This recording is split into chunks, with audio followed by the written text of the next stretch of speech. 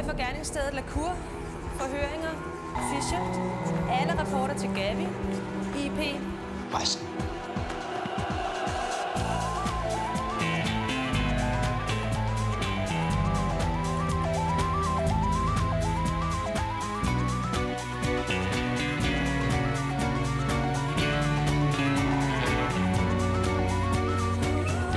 Hvor potent er Johnny Olsen? Hvem er det, der kommer med posten? Og hvem skal have første sæsons aller sidste fidusbamse? Vi har set 9. afsnit af den fantastiske Rejseholdet.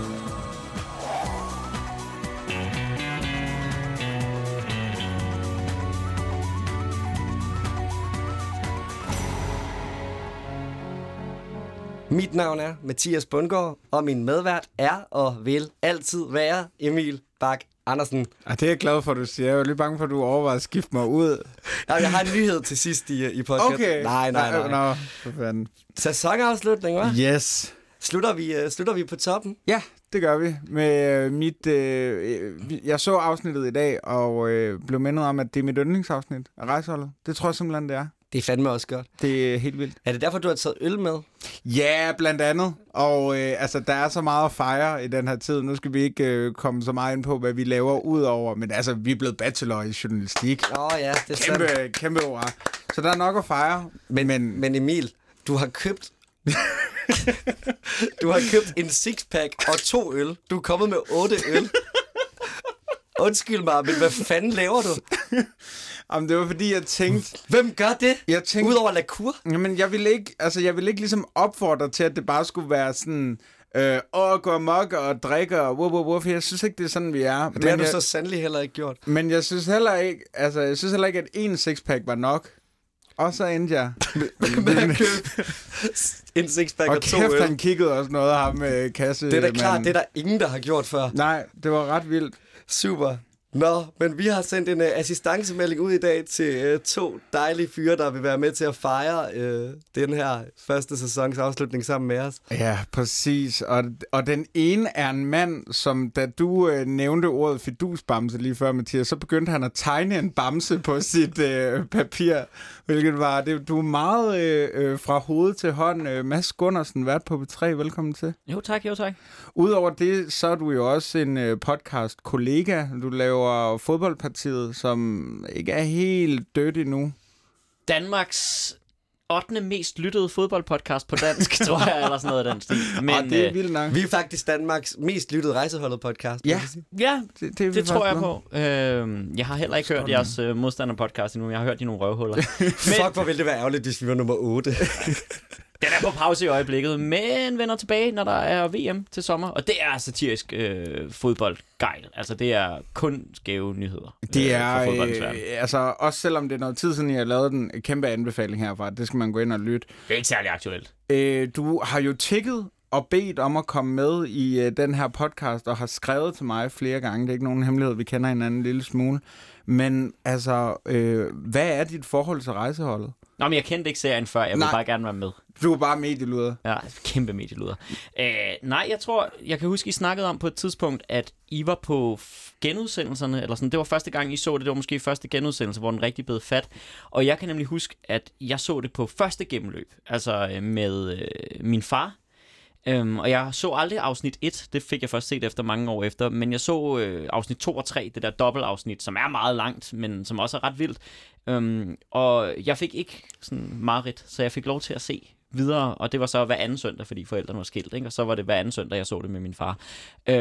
Og det var bare pissefedt, fordi at jeg følte endelig, at jeg kunne se voksen-tv uden at blive bange. Jeg havde set The Julekalender og var sindssygt bange for Norsåren. Det er virkelig. Jeg var også klam. Men Rejseholdet, det var bare sådan, jeg tror, det var min første voksenserie. Ja, du fortalte jo også, da jeg ligesom sagde, hey, du skal lige se det her på Bonanza, så skrev du til mig, at okay, jeg bare tager DVD-boksen. simpelthen så cocky. Men tak fordi du kunne komme i hvert fald. Jeg har også taget med. Ja, fedt! Ja, Jakob Rasmussen. Velkommen til. Tusind tak. Jakob, du er journalist, og du laver dokumentarfilm primært til DR2. senest har du klippet en imam, ved jeg. Jeg sidder og klipper en imam. Du klipper lige nu. Du sidder stille. Nogle gange har jeg for skade at kalde det min imam. Og Du sidder det er faktisk og klipper, men skal jeg sige, du sidder og klipper en dokumentarfilm om en Ja, jeg sidder og imam. klipper, Jeg har fulgt en imam. Jeg laver, jeg skal også huske, hvad jeg selv laver. Jeg har fulgt en imam i 1,5 år. Og i dag har vi fundet ordet hverdagsislam, for ligesom at have nogle gode ord til, når den her serie den skal peppes op til DR2. Er det en debat, som DR2 tænker måske også kunne bruge nogle nuancer dermed? Det tror jeg gerne, de vil have. Og det er, man må sige, altså, det er meget, meget lidt kontroversielt, og det er det, der er det fede ved den dokumentar. Jamen, det er jo en pointe i sig selv. Ja.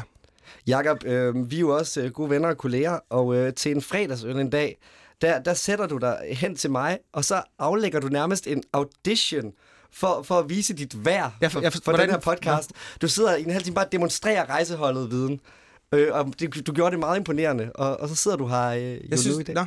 Jeg synes virkelig, jeg gjorde det på sådan en underspillet. Jeg har ikke behov for at være med i din podcast. Det kender jeg godt. Ja. Og så... Men du regnede den ud. Du så godt, at det var... Så du mener, please, jeg synes, den var subtil. Please inviter mig, var underspillet. Jeg synes, den lå lidt under. Ja, nå. Men Jakob, hvorfor gjorde du det? Det går ud fra, at det handler om, at du elsker den serie. Ja. Og har meget, altså et nært forhold til den serie. Jeg har ligesom Mads også vokset op med, at jeg måtte... Jeg kan huske, mine forældre læste programteksten til hver, og så finde ud af, om det var for voldsomt. Og så vi kunne ikke gøre det omvendte med. Og så fik jeg ligesom lov at se dem, de ikke synes var for vilde. Man kan huske det der tidspunkt, hvor der havde været et eller andet latterlig underholdning inden, og så kommer den der, om lidt så er der serien Rejseholdet, og vi skal huske at minde om, at Rejseholdet er uegnet for børn. Den kom nogle gange. Og der kigger man jo bare sine forældre dybt i øjnene, og sidder sådan helt og ryster for, at de siger, Mads, nu går du ind og leger med klodser. Men det gjorde de ikke. Jeg fik lov, og åbenbart så var, jeg ved ikke, hvornår er det, den er fra første sæson? 99 eller sådan noget. Ja, jeg har været 10 år gammel. Det mente de var voksen der. Ja, men det er også det, vi har snakket med flere. Så har man bare set voldtægt af gamle damer i bedste sendetid. Jeg vidste ikke, hvad det var. Nej, det er jo det. Men det løb mig koldt ned ad ryggen, når de sagde det der, fordi jeg var også 10 år gammel, og jeg kan bare huske forskellen på den følelse, jeg havde, når der var blevet sagt, afsnittet er forbudt for børn, eller at der ikke var blevet sagt noget, og det bare gik i gang. Der var jeg altså allerede lidt lettet. Og så var der et afsnit, der skilte sig ud, for der sagde de, afsnittet indeholder scener, der kan virke stødende på mindre børn. Så det var et twist, og det var det her med SM-afsnittet. Nå, det fatter børn jo alligevel ikke Bobby noget af. Æbleburet. Ja. De kalder ham Caligula. Ja. Det er der, hvor strisserne er tatoveret på armen, og det falder ham på et eller andet. Det er skide godt. Og hun er virkelig ond, hende der dominatrixen. Ja, helt vildt. Sindssygt. Jeg glæder mig til, at vi skal researche på det afsnit. Jeg glæder mig til, hvem I har med. Jeg vil gerne høre, hvad den rigtige sag er. Jeg vil vide noget om de knuder. Ja! Det er Lise Klarskov. Hvordan binder man testikler? Jeg vil gerne. Altså, og separat. For mig hænger de i en pose. Og hvordan gør man den så flot som hun? Du kan da ikke adskille dem, jeg forstår det. Vi skal så meget gå gonzo på den på det tidspunkt. Der skal vi virkelig ud og se nogle ting. Et gonzo-øjeblik lyder lidt, som om man ikke har kunne få ståpik på japansk på en eller anden måde. Altså, det kan noget. Ja. Hvis vi så skulle gå gonzo den her gang, apropos ståpik, så skulle vi jo faktisk have sat os ind i en lastbil og kørt fra Hamburg til Holbæk efter at have taget en ordentlig dosis Viagra. Ja, det kommer altså... Muligvis det bedste citat Muligvis det skarpeste citat i rejse, altså i historien. Den tror jeg først, jeg bemærkede den her gang, men det kan vi tage, når vi kommer dertil. Det tror jeg, vi kommer til. Men lad os da bare starte turen. Der er jo, vi skal jo ikke køre nogen steder, for vi bliver jo der, hvor vi er. Vi sluttede i Holbæk, og nu starter vi igen, fordi det jo er et dobbeltafsnit. Og så får vi jo lige et resume. Ja. Og jeg synes, der er en ting, der er værd at bemærke i det her resume. Og det er, at det klip, som man ser i afsnit 8, hvor Anders, sønnen til Astrid Frederiksen, der nu er omkommet, han står og truer postmanden Per Post. Der kan man høre nu, hvad han råber. I 8. afsnit, der er det lavet bare med musik, og man kan høre, han råber og sker lidt, men den er lavet, så man kan ikke høre, hvad han siger. Og den her gang i resuméet, der kan man høre, at det, han står og råber til Per Post, det er, hun er død af skam, ved du det? Jeg skulle høre det 3 gange, for ligesom at... Nå, men de havde lige glemt, at man ikke kunne høre den replik. Jeg troede faktisk, han sagde, vil du dø af skam, vil du det? Men det kan han også sagtens have sagt. Ja, okay. Men hun er død af skam, det giver da god mening. Hun er død på en pram. Det giver da overhovedet ikke mening, at hun er død af skam. Det giver da god mening. Det giver da rigtig god mening. Hun er da død af at blive tævet fuldstændig sønder sammen. Ja, det er jeg nok klar over, men altså hun... I søndens øjne. I søndens øjne, ja. Der... Det var nok ikke lige det, jeg havde råbt. Der lå hun på sygehuset. Hvad havde du råbt, Mads? Jeg tror bare, jeg havde skudt ham. Må jeg lige indrømme. Havde du skudt Per bare Post? blæst knuppen af ham. På bagsiden af en ekstrablad, eller på baggrund af en ekstrablad? Jeg er ikke på baggrund af en ekstrablad forside. Nu sidder jeg selvfølgelig og tænker det som om, at personen havde gjort det. Jeg tror egentlig bare sådan lidt, Men det at jeg tror havde han jo håbet, også. at Det tror han jo. politiet gjorde deres arbejde. Som den svagpisser, jeg er. Ej, det havde du fandme ikke. Du havde sgu blæst knuppen af ham. Ja, det havde jeg sgu. Og så er der selv bagefter, fordi sådan er du. Vi kan lige så godt overfalde. Apropos ekstrabladet for sider, så starter afsnittet jo så hjemme hos Ingrid, hvor Gry står og læser ekstrabladet. De holder ekstrabladet hjemme hos Ingrid Dahl. Det har du talt om tidligere, Emil. Ja, altså nu er vi oppe på, at de hjemme i Ingrid Dahls husstand holder Politikken, de holder Berlingske, og så holder de EB. Det er altså 3 aviser nu. Hold op. Ja, og det må jo så være til Gry, fordi hun er godt nok opslugt af ekstrabladet, og det er som om hun glemmer, hvem hun bor sammen med, da hun siger, han tog gebisset ud af hende. Ej, men det er sjovt, ikke også? Fordi Gry i det her afsnit, de gange vi er hjemme, der repræsenterer hun jo resten af Danmarks befolkning, der følger sagen spændt. Og når sådan noget her sker, man kan tænke lidt på ubådssagen også, ikke? Ja. Gry, der er en Politikken-pige, måske information, men aldrig rørt den der ekstrabladet. Hun er lige pludselig bare all in på ekstrabladet, ligesom vi alle sammen bliver i de her situationer. Ser du hende som en Politikken-pige? Ja, det er meget som Politikken-pige. Og hun går jo i angora. Og en meget, altså sådan en nærmest Spice Girls angora, vil jeg kalde den. Meget lysblå. Jeg ser hende sgu ikke gå ned og tage Politikens debatsektion bagefter. Hun er ikke en Politikken-pige. Hun er hun heller ikke en EB-pige. Hun er en mix-pige. Ja, det tror jeg også. Klassisk mix-pige. Jeg tror, hun og er Mix lukket eller nu? Chili. Egentlig? Ja, Chili. Chili-koner og chili-mili, men jeg tror, Mix er lukket for lang tid siden. Er det mellemstadierne mellem vi unge og så et rigtigt dameblad? Er det sådan til dem altså aldersmæssigt? Til tweens? Ja, det er det hedder. Ja, det tror jeg. Og Tjek vil blive for meget skolestof til hende. Så jeg tror virkelig, men hun er faldet over ekstrabladet, fordi det gør man, når der er 3 aviser i husholdningen. Og så er hun bare... Falder ikke over andet end aviser. Nej, det er jo det. Det er jo helt vildt, at man ikke bare ser en ordentlig stak over i hjørnet. Men der er alligevel 3 aviser, Jakob, en god journalist. Hvor mange af morgenaviser får du hjemme i postkassen, eller er det rykket online, det hele? Jeg får ikke nogen morgenavis, jeg får en weekendavis. Sådan. Gør du det? Jeg får, ja. Nå, og sammen med den økologiske kaffe og... Ja, og eb.dk. Okay, når der er Nej, men jeg synes ikke, jeg kan sagtens forstå det med Politikken-pige. Altså, jeg synes også, og det er noget, I har snakket for lidt om i den her podcast, altså tøjet i de her serier, ikke? Altså, hvor man skal også lige, altså, ser du Gabby? Hvis Gabby havde det tøj på, hun har i det her afsnit, hvis hun havde det på i dag, ude på Blågårdsgade, ikke? Så ville hun være den mest hotte af dem alle sammen. Og Gry kommer gående i sådan en lille uld-sag der, ikke? Det er der fandme mange unge Politikken-læsere, eller i hvert fald folk, der ser sig selv som Politikken-læsere, der er på i dag. Er det den der højtallede stofbuks, du taler om? Yes. Ja. Den højtallede stofbuks. Og hele showet der. Jeg kiggede slet ikke på hendes tøj. Jeg havde travlt med at kigge hende i øjnene. Ja, fordi sådan en good guy er du nemlig. Så, altså, Gry, klart det første crush, man nogensinde får. Hende og Nala i Løvernes Konge. Lækreste løve, du nogensinde kommer til at se. Og så måske... Pocahontas. Ja, men det var sgu en for kedelig film til mig, tror jeg. Jeg synes næsten, Kolibrien var federe end Gry er menneskerasens svar på Nala. Lige præcis. Eller til dels Yrsa for Krummerne. Hun var også et first crush, ikke? Ja. Men allermest Gry. Hvilken Yrsa? Hende, der var Nana. Ja, helt det er den bedste Yrsa. Men det er for tidligt at sige Nana, det må man ikke. Så vi skal op til Yrsa. Ja, men hun matcher også med den bedste Krumme. Ja. Nej, men det er der ingen tvivl om. Som overhovedet ikke var på Yrsa dengang. Hvad? Det forstår jeg overhovedet ikke. Jeg tror, at han ikke... Okay, det kan jeg ikke klippe ud, hvis det er, men er han ikke homoseksuel? Nå, Lars Højby. Ja, selvfølgelig. Mads Gundersen, Lars Højby spiller en rolle i Krummerne-filmene. Ja, det er skuespil, det her. Hvor han er hetero. Ja, okay. Den havde jeg misforstået. Det er bare et arbejde for Lars Højby. Det er noget, Emil har lært i løbet af 9 afsnit nu, det er, at ting, der sker på en skuespiller i en serie, ikke nødvendigvis har parallel til skuespillerens virkelige liv. Jeg synes faktisk, det er meget rart i det her afsnit, at det er nærmest den eneste gang, hvor Ingrids privatliv fylder noget. Fordi hold op, vi er blevet kørt igennem det, og det har været en strid sæson med Søren og det ene og det andet. Og egentlig også meget rart, selvom jeg elsker ham, så er det faktisk også rart, at Boysen ikke skal ind og spille smart i det her afsnit. Ja. Hvad siger I? Jeg savner altid Boysen. Ja, det gør jeg også.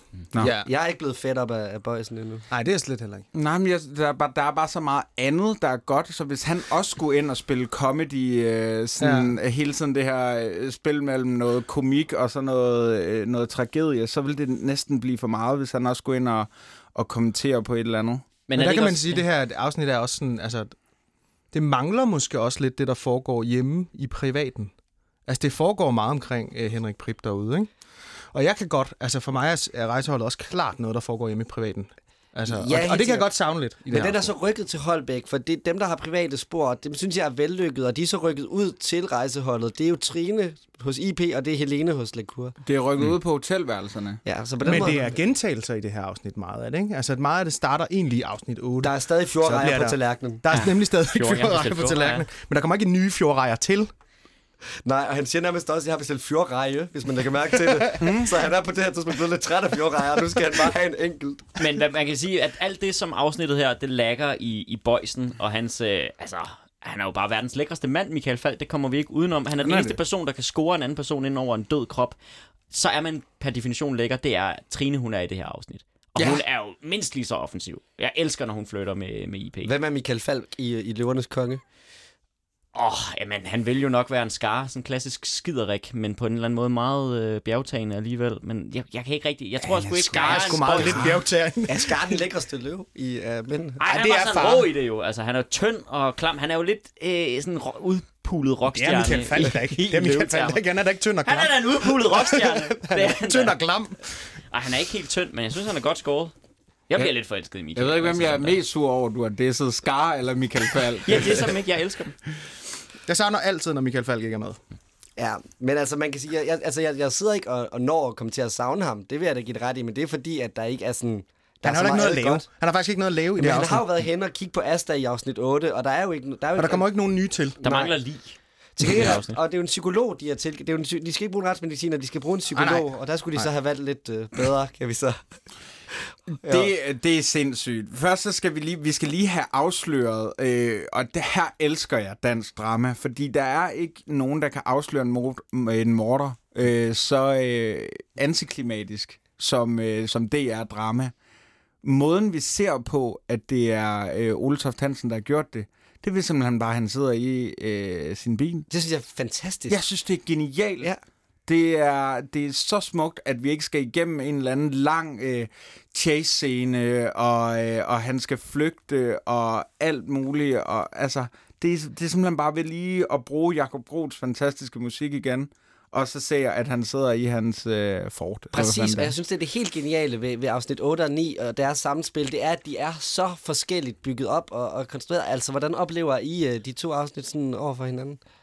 Det er to sindssygt forskellige afsnit, og det er vildt godt, fordi der er sådan to hovedmodeller på et rejseholdafsnit. Der er, vi kender ikke morderen, som oftest faktisk er min yndlingsafsnit, fordi der sidder jeg og gætter med, også når jeg ikke har set det i et par år, så er der sådan, jeg kan sgu rigtig huske, hvem det var, kunne det være ham der?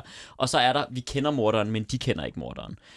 Og her der får vi begge dele, fordi at vi får afsløret morderen lige med det samme i afsnit 2. Vil han i øvrigt kun voldtager hver anden ældre dame? Han har den der adresseliste, og for some reason, så springer han hver anden over. Det kører meget sirligt på den måde. Hvis du lægger mærke, så går han kun efter folks mødre, der er i bestyrelsen. Ja, det er meget... Det er fordi, det er vennernes møder. Der er et eller andet med underligt med, at det skal være vennernes møder. Ja, så er der vel også noget med, at de skal bo i Udby. Det er Udby United, jo. Det er dem, der bidrager, er det ikke? Jo, det er støttemedlemmer til boldklubben. Er det hans måde at sige tak? Ja, det er en modydelse.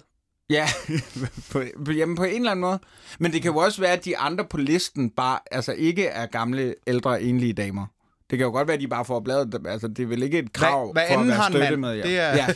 Men det der meget pudsigt. det der med at tage hver anden er jo et uhyggeligt greb. Det kender vi jo også fra Schindlers liste. Ja. Det er det samme. Ja. Det er sådan, man halverer en pulje, ikke? Jo. Og du tager hver anden, altså på en række. Det er meget... Men jeg synes, den scene, hvor da han skumler rundt ude i haven med det der foreningsblad, ikke? Det synes jeg, det er den klammeste scene, der er. Altså, jeg bliver... Så nu, det er morderen iblandt os scenen. Ja. Altså, næste gang jeg ser en med en foreningsblad, så laver han civil anholdelse. Fuldstændig. Altså, man ved ikke, hvad han går og lusker med. Fordi han er simpelthen uskylden selv. Altså, man kan jo ikke se på nogen måde, altså, at... Det er for vildt. Ja. Det er jo Matador-stjernen Vera Gibur, der kommer hjem fra Kæft, hun tager det også pænt, at han luser rundt ind i haven. Ja, det må man godt åbenbart bare gå og jogge rundt i stavter. Han har lige overset postkassen. Men kan vi også, okay. Kan vi ikke bare nævne også, at han åbenbart er så døv af liderlighed, at han ikke hører en, hun sjosker med cykel og helt lort gennem perlesten. Det er lam. Jeg ved ikke, hvad Foley-arbejdet har gjort på den her, men de har virkelig lagt høj lyd af perlesten ind over det hele. Og han står stadig og glor ind i stuen.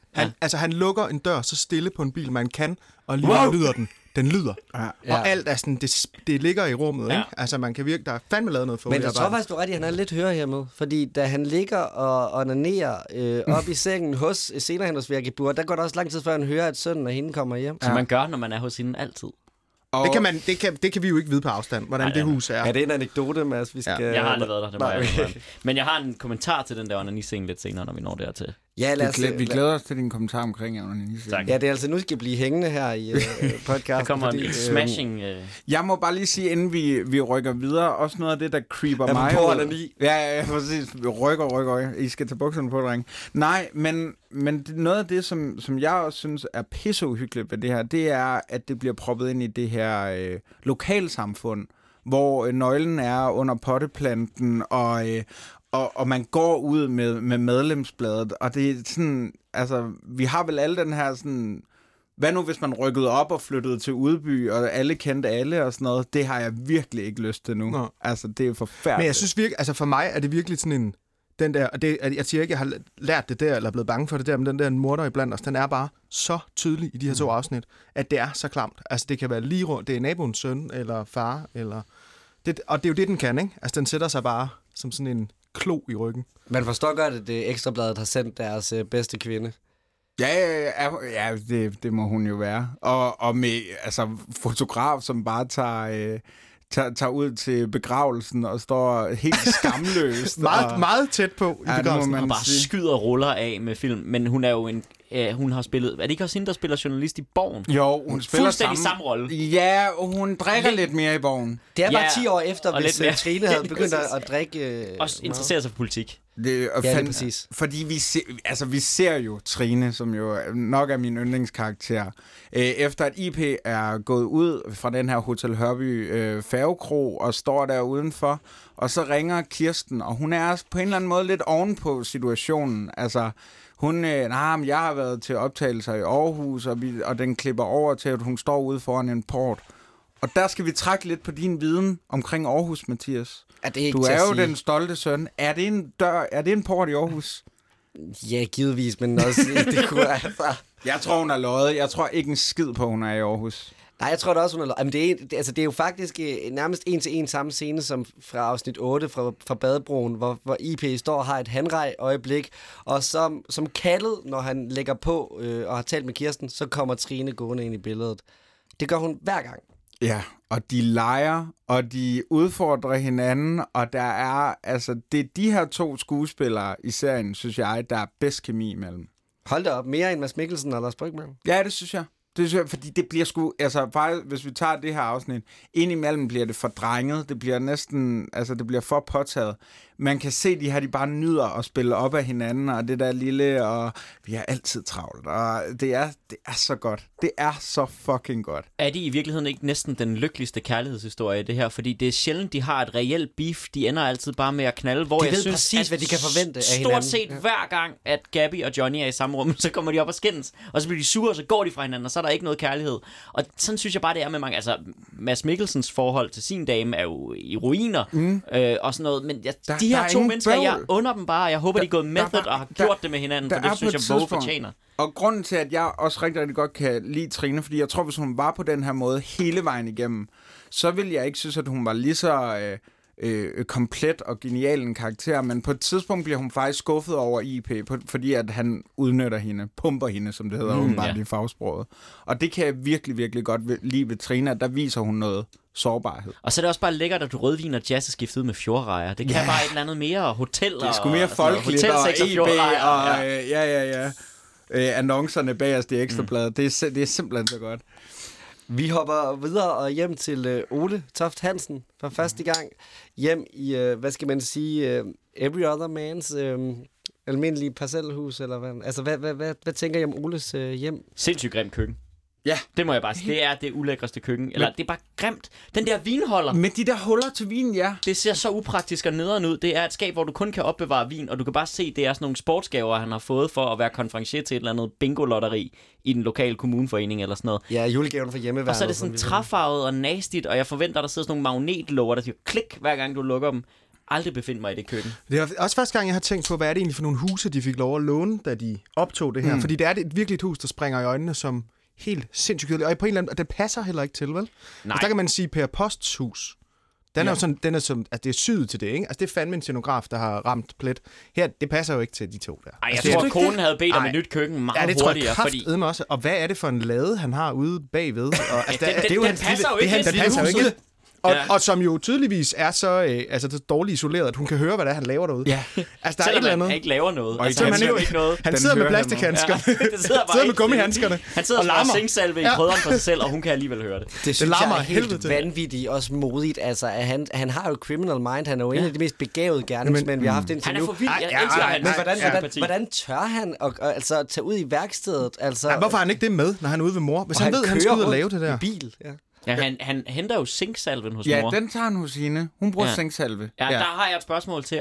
Er det på grund af Trine, at han begynder at bruge zinksalve? Fordi var han hvid i hovedet før? Har han altid brugt zinksalve? Eller er det noget, han finder på, fordi aviserne skriver, at han er hvid i hovedet? Han var hvid i hovedet hos Anne Vinter jo. Hos hønsedamen. Var han det? Fordi det kan også være, at det var månen. Og ligesom et dødningehoved. Og det giver ingen mening, fordi et dødningehoved er jo sort på øjnene og hvidt udenom. Ja, det er omvendt. Det er negativt af et dødningehoved. Der er mange ting, Anne Vinter siger, der ikke rigtig giver nogen mening. Jo, der er mange ting, hun siger, der giver mening, hvis man vender dem på hovedet. Ja, det er rigtigt. Og så brygger hun kun én kande kaffe om dagen. Ja, og som bare står og trækker. Den er fra i dag. Anden, ikke? Den her er fra i dag. Så må der jo være nogen, der ikke er fra i dag. Men hun er fra tiden, hvor man havde mærker, og man sparede, og man tyndede det op med savsmuld, så jeg synes, det giver 100% mening. Hun er en fed karakter. Hun er så fed. Og hende og Fischer...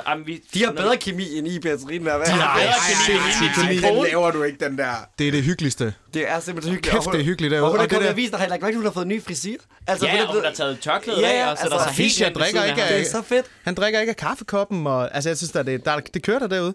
Jeg tænker på, jeg har lige brug for at forstå en ting. Altså, han selvfølgelig henter han zinksalven ude hos mor. Men hvad er det, der gør, at Ole er nødt til at køre hjem? Fordi jeg tænker, han kan jo ikke... Altså, han har meget store forventninger til mors søvn og bodyguards længde, ikke? Altså, han skal nå hele vejen hjem, og så skal han klæde sig ud, og så skal han køre ud i bilen med elefanthue og zinksalve på, for sådan at voldtage nogen ude den anden ende. Der må jeg sige, det er simpelthen et stort selvmål at tage røverhugen på, og så køre gennem Udby. Det er det, jeg tænker. Med røverhue og hvide øjne. Og alle kender da hans bil. Der er der ikke nogen, der... Altså, det kan de der... Det der er ham nede fra fodboldklubben. Man ikke taber et koben, han skal hente i sin lade. Når han kører jo hjem efter mor, og så kører han ud for at lave et knæk hos sin dame, ikke? Og det er jo ikke vildt sent heller. Det er jo før midnat. Ja. Jamen, han må jo mangle et eller andet. Altså, ja, siden han skal hjem. Siden han skal hjem. Jeg tænker i hvert fald, at hvis han er så udspekuleret, så tager det da alt for lang tid. Man sidder, hvis man var på hans hold, så ville man få stress over planen, ikke? Det er jo derfor, jeg synes, han er så fed, du er ikke fordi han handler... Han når det bare, han når det. Jeg synes, han viser noget god, det vil sige, han har ikke rigtig lyst til at tage med til begravelsen. Det viser, at han ikke er lavet af sten.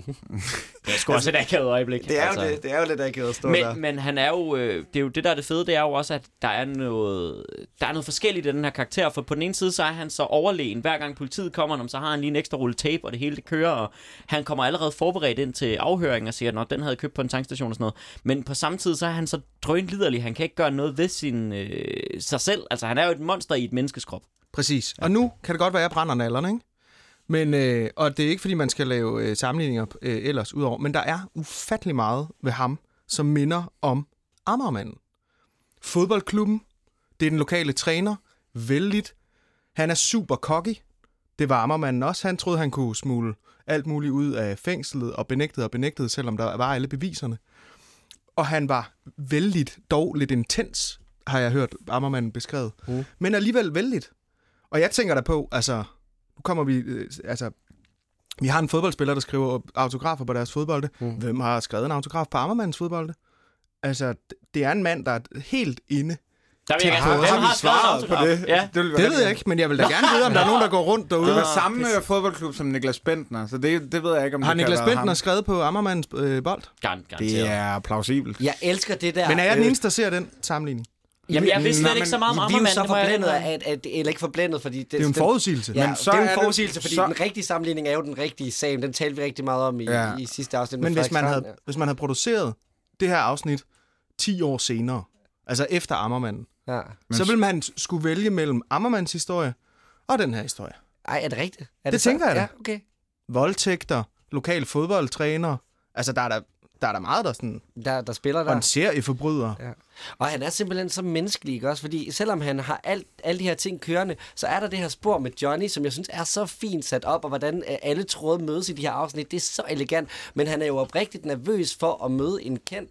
Og man tænker, en, der er så psykopatisk og gerningsmand og jagtet vildt af politiet, hvordan har han, hvad skal man sige, menneskelighed nok til at reagere, som alle andre vil gøre i den situation? Altså, det er simpelthen også, og det er velspillet jo også, altså Henrik Prip. Henrik Prip er så god her. Hatten af. Ja. Det må vi bare sige. Hatten af til dig, Henrik Prip. Du kunne ikke være her i dag, men... Nej, altså, du skal til at svare på Er dine vi med på et mails, afbud? Henrik Prip. Nej. Men vi skal da ikke udelukke, at posten kunne have været kommet forbi med et Her post fodboldblad. og Henrik Prip i Ja, head det to har head. været smukt. Det har været syret. Ej, det er vi virkelig ked af, men altså prøv at høre, når det nu skulle være sådan her, så er det den bedste, altså så er det bedste at have jer to med. Tusind. Men det er ikke Henrik Prip, jo. Prøv at høre, efter at... nej, det er du sgu ikke, men du er bedre. Efter at Ole har sagt, hvis jeg finder ham, så skal jeg nosserne af ham. Og det er sådan lidt, jamen det er jo det, han siger. Ja. Så skal vi lige til briefing på Politigården, fordi de er jo på barbund, og her har vi taget et lille klip med. Ja, lad os da tage en blodprøve for alle enlige mænd i Danmark. Skal vi ikke tage Grønland og Færøerne med nu, når vi er i gang? Undskyld, Fischer. Jeg synes, det er en dårlig idé. At At udvide området. Jamen, altså, jeg synes, Fischer har ret. Jeg tror stadig, han skal findes i udby, eller i hvert fald her i nærheden, ikke? Med al respekt for profilen. Han taler den lokale dialekt. Der er ikke den store forskel på Kalundborg og Tusinæs. Han kendte Asta Frederiksens hus. Han gik direkte ind i det rum, hun sov i, selvom det ikke var soveværelse. Det kan være, han gik efter lyden. Efter lyden, hvad mener du med det? Måske snorkede hun. Først så skal man lægge mærke til, at Fischer, han nedbryder deres teori og erklærer sig uenig, mens han læser avisen. Det er simpelthen så smukt. Kæmpe røvhulsmove. Og så skal man jo lægge mærke til opgøret. Det endelige opgør. Eller det er jo ikke det endelige opgør. Det første af mange. Det første af mange opgør mellem en kvinde, der har taget fejl, og så Lacour. Ja. Og Lacour tager jo ikke fejl. det gør han jo ikke, og hun er bare så... Det er egentlig sjovt, når man får så meget sympati med hende senere, han Jamen, det holder ved jeg med godt, de hvorfor to. man gør. Fordi at da Ingrid laver den der gennemgang og siger, enten har vi slået fejl med profilen, eller også skal vi udvide området, da hun siger, at vi har slået fejl med profilen, der kommer der bare et nærbillede af Helene, hvor hun bare står der. Så er det hendes skyld. Ja. Denne kvinde fuckede op. Men det er genialt. Ja, det er vildt fedt. Men på det her tidspunkt ved vi jo, at Lacour, han er lidt til våben, hvis han bliver trængt op i en krog, ikke? Så det er også, hun går også ind med en vis indsats, ikke? Jo, så du forventer, at han bare rejser sig op og skyder Politigården. Det er det sidste, jeg har lært om Lacour. Jeg har lige set hele den fantastiske serie Mindhunter, som jo handler om de mennesker, som startede med det her psykologisk profilering af serieforbrydere. Og det hjalp bare rigtig meget på den del, fordi jeg altid synes, at hende der Helene, hun var røvkedelig. Jeg har aldrig synes, der var noget fedt omkring det forhold. Jeg kan ikke forestille mig, at de laver noget fedt sammen, de to mennesker. Jeg vil aldrig nogensinde på besøg hjemme hos dem. Jeg tror, det er så kedeligt. Og det er bare dem, der sidder og skændes om rationale og irrationale og sådan noget. Men efter det der, så synes jeg faktisk, det der med psykologisk profilering, og så er det så fedt, at hun er med første gang, hvor man tænker, nu kommer hun lige ind og rydder gulvet. Og så er hun bare helt forkert på den. Det kan jeg nemlig også godt lide, Ja, det synes jeg er så sejt. at alle de andre har ligesom på en eller anden måde, og vi har også givet fidusbamsen sådan til mange forskellige i den her sæson, fordi at de på en eller anden måde skal ligesom have ret, og vi skal vise, at de er gode. Vi skal se, at de er gode politifolk og gode til det, de laver. Selv Gabi kan få fidusbamsen og være god.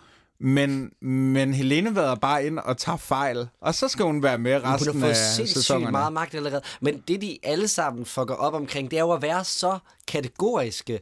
Altså at sige, enten så har vi en profil, der rammer 1-1, eller også så har vi en lokal vinkel. Hvorfor ikke tage det bedste fra profilen, og så alt det her, man har på... Altså, det giver jo ingen mening, det de gør. Nej. Der er vel heller ikke nogen politimænd, der arbejder sådan i virkeligheden. Nej, altså, præcis. at man sætter sig ned med en teori, og så vælger man 50-50, vi tager den her, så prøver vi med det først. Ja, altså, det er jo kun for, at der skal være noget splid i afsnit og sådan noget, men altså, jeg må ærligt indrømme, jeg tænkte overhovedet ikke på det, da jeg sad og så den der. Jeg sad bare og rev mig i håret over, hvor forkert de var på den. Jeg kunne godt lide det. En, der siger, at det her handler om noget større end politiarbejde, det er jo Fischer, som på vej ud fra den her briefing lige hiver fat i Lacour. Jeg er sgu bange for, at Knudsen han har kysset Helene med tungen engang. Jamen, det er jeg bange for. Prøv at lægge mærke til de der signaler der. Det er de helt små signaler, ikke? Blandt andet gå ned og så holde om hende. Det er sådan nogle små signaler, man skal holde om. Det er de helt små signaler. Kysset med tungen, hvor gamle er de? De er også meget unge her. De er 8-9 år gamle. Men det er Knudsen, ikke?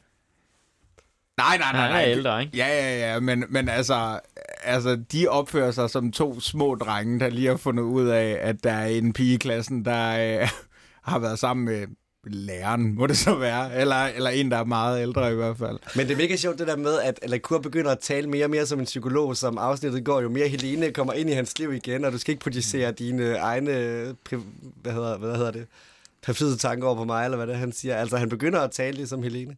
Er det ikke bare et værktøj, en god wingman har i kassen? Altså at sige, hey kammerat, du er truet af en, der er meget ældre end dig. Skal du ikke som en god wingman her? Ja, det synes jeg. Og særligt kommer vi tilbage til det senere, synes jeg. Jeg synes, afsnittet har den vildeste wingman. Altså, der beviser han lærer... Fischer lærer os noget til sidst om, hvordan man kommer ud af situationen som wingman. Det lykkedes.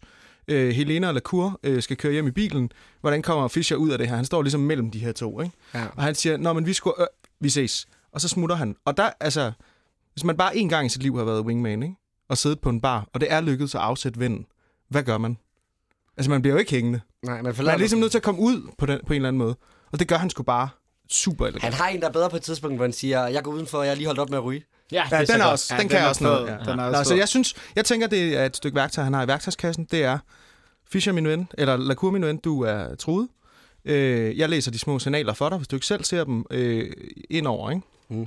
Men også lige for at nævne politiarbejdet ved den her scene, fordi at normalt så har det været sådan med en tendens, for nu har jeg jo hørt alle afsnittene, at når rejseholdet kommer til en by, så sætter det ligesom de lokale på plads. Her, der nedsmelter rejseholdet foran alle de lokale. Ja, det er rigtigt. De tager den virkelig bare i plenum og fyrer den af, og der er både parforholdskrise, og der er Ingrid Fischer-krise, og der er også lidt Ulf-krise på et tidspunkt, sådan noget, alt går galt. Og det er rigtigt, det er foran det hele. Det er virkelig et dårligt rejsehold lige i den her periode, og det er derfor, jeg tænker sådan... Det er sgu et meget godt sted at efterlade dem lidt. Det er også et splittet rejsehold, fordi hvis man kigger, så sidder Fischer og læser avisen ved siden af Lacour, det er de 2 bedste venner, så sidder IP 2 stole væk, og lige pludselig panorerer den bare over på ham, man har slet ikke set, den er i lokalet, og så siger han et eller andet, wow, jeg er IP. Jeg kan godt lide fjordejer. Resten af fjordejer. Og så skal man ligesom, at de sidder dog på første række alle sammen. De er på første række, og så sidder de andre nede bagved, ikke? Men det Lacour gør efter måde, det er, at han så til globegravelse. Yeah. Det skal vi noget mere. Hos den usædvanligt rødhårede præst. Han crasher den. Gud, er hun så rødhåret? Det er slet ikke lagt mærke til. Hun har lige fået freshet op. Har hun været med før, eller hvad, siden vi lægger mærke til? Nej, jeg lægger bare mærke til, at det er ildrødt. Jeg lægger mere mærke til, at der i 2 scener i det her afsnit er en mand, der kører forbi på en knallert.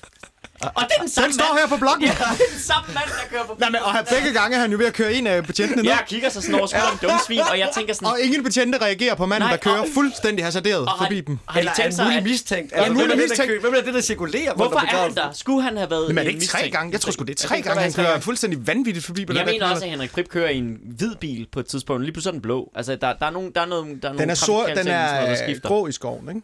Nej, den er ikke mørkeblå. Men da IP ser ham, og der bliver givet det der evil stare, som virkelig afslører, at jeg er morderen, der sidder han vist nok i en hvid Volvo, tror jeg, eller sådan noget. Men det kan godt være, det er mig, der har set forkert. Jeg tænkte bare virkelig, det skulle da en hvid bil. Altså. Men de bor i Udby. Jeg ved ikke, hvad han laver. Men huspriserne er ikke særlig høje i Udby, ved jeg. Hans bedste ven er mekaniker. Ja, jeg tænker også, det kan være en lånbil. Der kan have været 2 biler. Hvor dyrt er det hus, han bor i? Det kan også være, det ligevognen til vennens mors begravelse, han kører. Jeg var inde og tjekke hovedgaden i Udby. Du kan slippe med en 600-700.000. Der vil jeg så gerne lige høre, findes... Især for så grimt et hus. Så er der råd til en konebil til mig, Britt. Findes Udby? Ja. Ja, Udby findes. Okay, Findes og Udby normalt United? så taler Noget, der vi... ikke findes, er Udby United. Okay. Den hedder Tusenæs Boldklub IF. Men eller et eller andet. Normalt Ikke så nok taler IF. I jo også om, hvordan at byerne har sponseret for at være med, og så kan vi få vist nogle... Her i de her afsnit, der bliver der vist altså rigtig, rigtig trist Udby, og så afslører vi, at hvis du flytter hertil, så er der en ret stor chance for, at du bliver voldtaget af en psykopat. Det er den dårligste reklame for Udby nogensinde. Og jeg tror også, det er derfor, boldklubben ikke har ville være med. Nej, men der må være på den rigtige og den forkerte side af vejen i Udby, ikke? Fordi der er satme også nogle villaer, han kravler ind i, Henrik Prip, ikke? Ja, det er alle de gamle bor i nogle i rigtig skoven fede er et huse. super fede hus. Ja. Og så er der altså Henrik Prips hus. så er der Henrik Prips hus og de andre. Og der er sådan helt fantastisk det der, hvor de kører altid rundt i byen, ikke? Og filmer ud af vinduet, og så kører de forbi, og det ligner bare lagerhallen. Altså, der bare står der nedad. Så der sælger og man fyrværkeri tænker, eller sådan er det også Udby? Hele året. Ja, Hele års fyrværkerisal. forbi lager, og så brusen, og så er det. Så havde de ikke flere Ned til dækbilleder. fjordrejerne. Og på produktionsfronten, det er det samme skud, de laver hver gang, hvor du kan se, at kameramanden, det er ligesom om der er en, der råber, der kommer et hus, så skynd dig at filme det, og så er det som om, man er bagud, at skal pæne modsat af, hvad bilen kører. Jeg synes, det er ikke skide kønt, men dengang har det sikkert været Det er en stil. sygt sejt. Det er en Ja, stil. så tror jeg også, det fungerer meget godt. Det er ligesom, at de har fået den helikopterpilot, der flyver over skoven i creditscenen, til at flyve, som om han er meget, meget fuld. Ja, Altså, jeg vil ikke have siddet med den gynger der op og ned. rundt, Jeg mand. er så bange for, at vi lige pludselig... Det sidste, vi ser, det er bare en helikopter, der styrter i smadre. Ja, det var et one take. Det var kun båndet, der overlevede. Lægger I mærke til, at Henrik Prip til begravelsen, og nu var karakteren Ole Toft Hansen nær en kirke, har fået djævlehorn? Er han lige blevet klippet, eller er det det? Ja, men han er i hvert fald, hans hår er blevet meget vildert, hvor det ligger ned, og så har han de her høje tændinger, som man tit ser hos skurke, når man skal lave lidt satans-symbolik. Altså, da de kommer gående ud af kirken, der ser man satan. Det er der, hvor han lusker op bagved og står. Da Lacour gemmer sig jo bag buskene ved den her begravelse, og så Jamen, bagefter. der er to her, der skal sige undskyld, ikke? Altså ham, pressefotografen der knipser så meget løs, at det forstyrrer sangen, og så Lacour, der er meget, meget tæt på. Ja. Og den der liste kan han sgu da ringe efter. Den behøver han da ikke sige med det. Altså, det kan han da godt lide. Ja, hvorfor skal det være til begravelsen? Ja. Og jeg synes også, der skal lyde lidt kritik til, fremmødet til den begravelse, fordi hvis at der var en dame, der var død efter en tragisk hændelse i så lille et lokalsamfund, så var hele byen troppet. Jeg ved godt, det er dyrt. Til gengæld så er de 8, der er kommet, de kan teksten på den der sang helt udenad. Der er ingen salmebøger eller noget som helst. Jeg går Ole Toft Hansen ikke i hvert fald med en bog. Jeg er ikke sikker på, Jeg synes ikke, der bliver kigget i den i hvert fald. Nej, men han har den i hvert fald bagefter, så det kan være, de bare... de står jo selvfølgelig ikke cleanet Det op kan være, af det Ole er en Toft notatblok, Hansen. hvis der skulle komme nogle gamle damer forbi. Det kan også være, at vi aldrig ser den overhead-projekt. Men i hvert fald, altså, hvor lige var svar på hele Lacour-tingen, så tror jeg altså også, det er fordi, at Lacour er interesseret i, hvem der er til begravelse, fordi han er meget stålsat omkring sin teori omkring, at det er egentlig omgangskredsen, så han vil gerne vide, hvem den omgangskreds ligesom er. Hvor er det dejligt, du kommer Lacour til undsætning, som den Lacour-mand, du er. Det kan jeg enormt godt lide. Så det er off. Du lægger for meget i det. Prøv at, skal vi ikke... altså, nu har det her nærmest varet længere end selve begravelsen har gjort, så skal vi ikke rykke hjem til Hanne og den... og dagkaften. Hold kæft, hvor kunne det afsnit bare have været sluttet her, hvis hun havde sagt ham, der kom med bladet. Ja. Jeg forstår ikke, hvordan kan hun blive så forvirret? Og jeg forstår heller ikke det der med... Hun er gammel. Ja, men posten. Hun ved sgu da godt, hvem kommer med posten. Nej, det er jo sikkert, hun gør Der det. vil jeg så også lige sige, fordi i det her tilfælde, hvis hun er så stålsat på, at personen er kommet med posten i det, hun bliver voldtaget, så er Henrik Prip troppet op med zinksalve i bageret og en røverhue på, og klubbladet for at voldtage hende og lægge klubbladet og sige hej, og så ved alle jo godt, hvem det er, fordi hun kommer med klubbladet. Jamen, jeg tror ikke, han har gjort det samtidig med, jeg tror, det er ligesom hos... Kunne genkende stemmen, eller hvad er det så? Jeg tror, det er ligesom hos Vera Gabor, hvor han kommer med bladet om dagen, og så tager han ud igen om aftenen. Men hvordan kan man være så sane, at man kan genkende stemmen, og så senil, at man ikke kan genkende bladet? Eller sådan, jeg er sgu lidt forvirret over det. Ja, jeg har det. Jamen, hun tror, at hun har fået post. Altså, jeg er også forvirret. Jeg prøver bare at gå med serien her. Altså, hun tror bare, det er det post, hun fik den dag. Og at Prip var den post, der afleverede det. Ja. Men ja, det er jo også igen, det er et lille lokalsamfund. Men vil du ikke vide, hvis det var Prip, der kom fra Udby United, og det er sponsor i den han klub? Vinde holder sig for sig selv. De har jo prøvet at etablere, hun er lidt skør og holder sig for sig selv, for ligesom at få det til at give mening. Men det er sådan en gåde-replik, ikke? Det er sådan noget, det er ham, der kommer med posten, og så Fischer vil gerne have at vide, hvem er det? Det er ham, der kommer med posten. Det lyder som titlen på sådan en tysk krimi fra 60'erne. Præcis. Og som om hun godt... Am Heiligsten Tag. Den så jeg i tysk. Men der er noget, der er sjovt, fordi hun lægger jo mærke til, at Fischer ikke har uniform på i afsnit 8, da han dukker op. Så må hun da også have stusset over, at Henrik Prip er kommet i fleecetrøje. Han har sagt, jeg er civilpostbud, vi bruger ikke uniformer. Ja, præcis. Det er slut. Han er stadig i graderne. Men det har hun glemt 20 sekunder efter, når hun har slubret noget daggammel kaffe og fodret de der høns, så er alt ud af hovedet. Men jeg synes jo, at det er et skønt øjeblik mellem de to, fordi det er... Hun er altså en charmetrol. Altså en ualmindelig lækker have i forhold til, hvor rodet der er indenfor, ikke? Helt vildt. Det er der, hun lægger energien, ja, det må man sige. Men vi har jo allerede fået etableret jer to gutter som nogle ret intelligente mennesker. Det er der ingen tvivl om. Så jeg vil gerne spørge, hvad er en dattersøn? Hvad er sætningen? Nej, det er min dattersøn. Spiller du spiller også fodbold? Nej, det er et barnebarn. Det er et barnebarn. Det er et barnebarn. Det forklarer ligesom tingene lidt mere. Skal man være intelligent for at svare på det? Ikke nødvendigvis. Okay. Men jeg har en smule, for det tog lang tid, før vi ligesom... Ja, jeg skulle lige have det i kontekst. Jeg skulle lige have det. Jeg vil også sige, at de var... Nu skal jeg lige forstå, hvem er det, der siger det? Det er Hanne, er det ikke? Det er gamle Hanne, der siger dattersøn. En dattersøn, det er så datterens søn, går jeg ud fra. Men det er jo børn. Han spiller miniput, ikke? Så hun har simpelthen... Hun har familie. Der er bare ikke rigtig nogen af dem, der gider at se hende. Og rydde op for hende. Ja, åbenbart. Ja, det siger historien der ikke noget om. Jamen, hun virker bare meget alene i det i forhold til de andre. Ja, det bliver også... Især hun er da på vagt. Hun har mødt Henrik Prip en mørk aften. Hun tager hønsene indenfor. Du tager ikke hønsene indenfor, hvis ikke man er ensom. Nej. Det er lukningsargumentet. Altså, det bliver jeg nødt til bare at sige. Closing argument. Nå, men det er simpelthen dattersøn. Jeg tænkte, det var sådan nærmest et mytologisk væsen. Og så er det jo selvfølgelig bare en mikroput. Så ved du det, Emil. Jeg tror, det første Helene kommer til at forære Lacour i julegave, den første jul, de får sammen som kærester igen, det er en ny kuffert. Fordi det ser så fucking fjollet ud, når han kommer gående i sit stiveste pus, og det der aluminiumsmonster. Pokersættet, lige præcis. Det ser, jeg ved godt, at Adrian Hughes var herinde og forsvarer aluminiumsættet indtil sidste blodstråbe, men jeg synes, det ser vanvittigt ud. Men det er også igen det der med, for mig tror jeg også, jeg når toppen den dag, jeg køber en Rimowa-kuffert. Altså den der i hård alu, som bare ikke kan komme til skade. Og de er altid bulet, så du kan virkelig se, når de kommer ud, hvor nederen lufthavnspersonalet har behandlet dem. Men alt, hvad du har inde i, er intakt, og den kan ikke brydes op. Og jeg har hørt alt muligt lækkert, det kan den sikkert, men jeg skal have den en dag. Og der føler jeg også lidt, at Lacour er den, som sparer mest op, og derved også har den dyreste kuffert i selskabet. Jamen, er den dyr? Det er faktisk den ikke bare grim? På det her tidspunkt jeg tror også, den er dyr. I dag er den grim, dengang var det et statussymbol. Jeg tror 100% det er et statussymbol. Er der andre ting, der har taget den tur?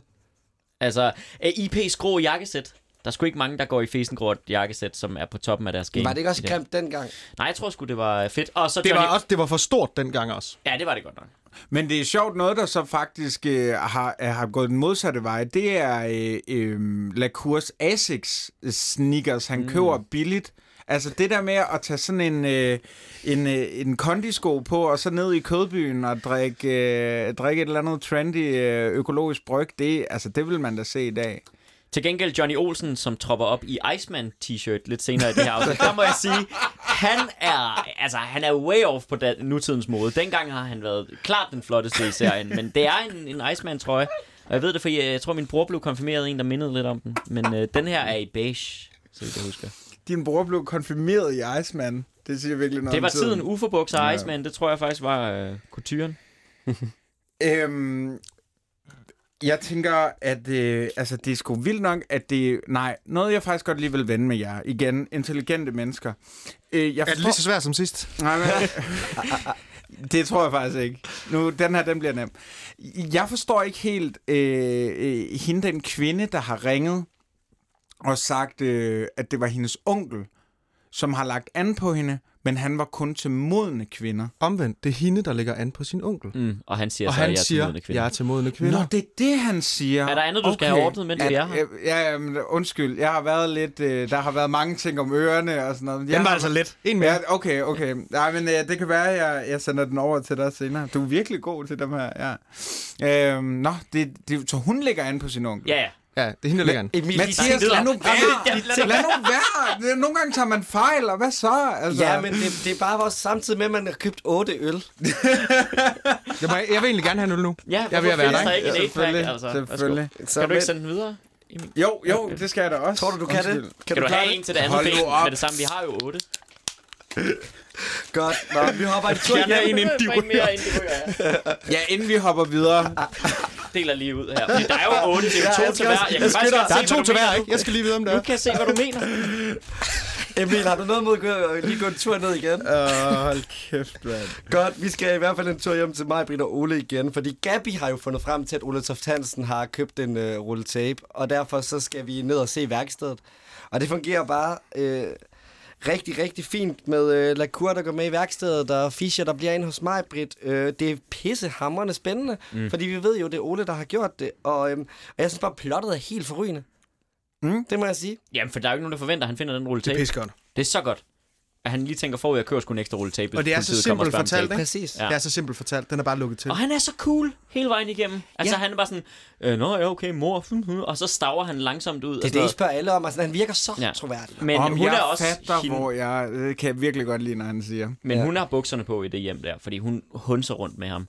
Og det er jo meget igen den der. Jo, fordi det er hele tiden sådan noget, så går du ud og find den rulle og sådan noget. Han har fundet lidt sin mor i sin nye kone. Det har jeg også tænkt. Så det kunne jeg måske godt tænke lidt omkring den der profilering. Men jeg skulle lige til at sige, det ville da have været en fed detalje. De snærer af hinanden foran politiet, og hun er meget, meget hård ved ham, synes jeg faktisk. Han er så også morder, så det er i orden. Det er han jo faktisk bare i proxy, fordi han slår op. De dør jo. Men hun er stadig meget led ved ham, synes jeg. Ja, hvilket gør det okay, alt det der. Nej, jeg er sgu også lidt lad. Ja, det ved jeg sgu ikke, men det er vel første gang, vi ser Ole blive nervøs. Ja, men altså der, hvor han ikke passer på profilen overhovedet, det er jo, at han har sin fucking familie og sin kone, og han er jo Per Posts modsætning, altså den der mærkelige mand, der bor hos sin mor og passer som fod i hose. Altså, Helene har taget fejl, det må vi jo bare sige. I hvert fald i forhold til, hvem han er som type, men ikke i forhold til, at han har et forskruet moderkompleks. Præcis. For det er jo altså lidt nasty. Nu skal de se Bodyguard. Men inden det, der tror jeg også lige, at Fischer, han har sådan en genial kommentar, hvor han bare siger, når nu vi snakker om hende der Helene, han er lige kommet ud af bilen, de har kørt parallelt ved siden af hinanden, og så stiger han ud af bilen og siger, når vi nu snakker om hende der Helene, han er jo fucking sjov i det her afsnit. Ej, men må jeg ikke lige have lov til at sige noget inden det? Jo, det kan du også synes er mærkeligt. I bliver ved med at gå længere tilbage og prøve at springe en lille smule. Jeg vil bare godt lige have den lille joke med, det forstår jeg godt, og hallo. Men vi skal altså lige vende, at Udby er ikke en særlig stor by. Og vi ser dem komme gående ned til Oles hus, hvorefter de kører tilbage. Det forstår jeg simpelthen ikke. De har parkeret lidt ned ad vejen. Okay. Ved Bosen. Man må ikke holde ude på vejen, tror jeg. Der er simpelthen ikke... Det er ensrettet, eller sådan noget. Det er givetvis en smal vej, hvor der er, indsnævringer og bump, og så er det sgu lidt irriterende, hvis der holder 2 store Nissaner i vejen ned ad vejen. Og som min gode medvært siger, det tager Fischer jo ikke hensyn til. Altså, han vil jo parkere op i Stauderbedet. Ja, men han har måske lært noget. Han føler sig meget ovenpå i det her afsnit. Han er stand-upper i det her afsnit. Ja, jeg synes, også lidt bange for, når Ulf er kommet. Så kan man godt sige, okay, er Ulf kommet? Så stopper han med at joke. Er det i øvrigt ikke et callback, når Ulf kommer til at det der med at være spidsrøvet og fokus på Ingrids røv? Han råber i det her afsnit, hvorfor helvede er du altid så spidsrøvet? Det her, den går igen. Det her, hvor den for første gang kommer til hende.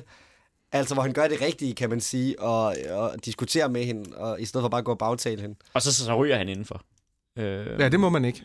Det får vi at vide flere gange. Det er lidt selektivt. Ja. Men kæft, han er god, mand. Afsnittet... Er du sindssygt, han leverer nogle replikker ind i det der lille vogn. Han er så nødvendig for serien. Ja, men jeg synes, at afsnittets største grin, det tager Lacour. Fordi at han bare sådan... Han har lige siddet og skældt alle ud for sindssygt, Ulf. Ja. Og så siger han, du sidder altså på min plads. Og det er også modigt. Hold kæft, hvor var jeg flad og grin. Jeg synes, det er seriens bedste replik. Ja, jeg har skrevet den ned, altså taget den med i dag. Jeg har fået tatoveret på min underarm. Snart. Nå, men den rammer jo det hele. Altså, det er jo bare sådan en... Rejseholdet var bare sådan nogle skiderikker, der ikke vil høre på, hvad de andre sagde. Ikke? Men også chefen, det er jo det, der er det modige ved det. Ja, men han er sgu da også en skiderik, der ikke vil høre på, hvad de andre siger. Altså. Ja, men han er stadig deres chef.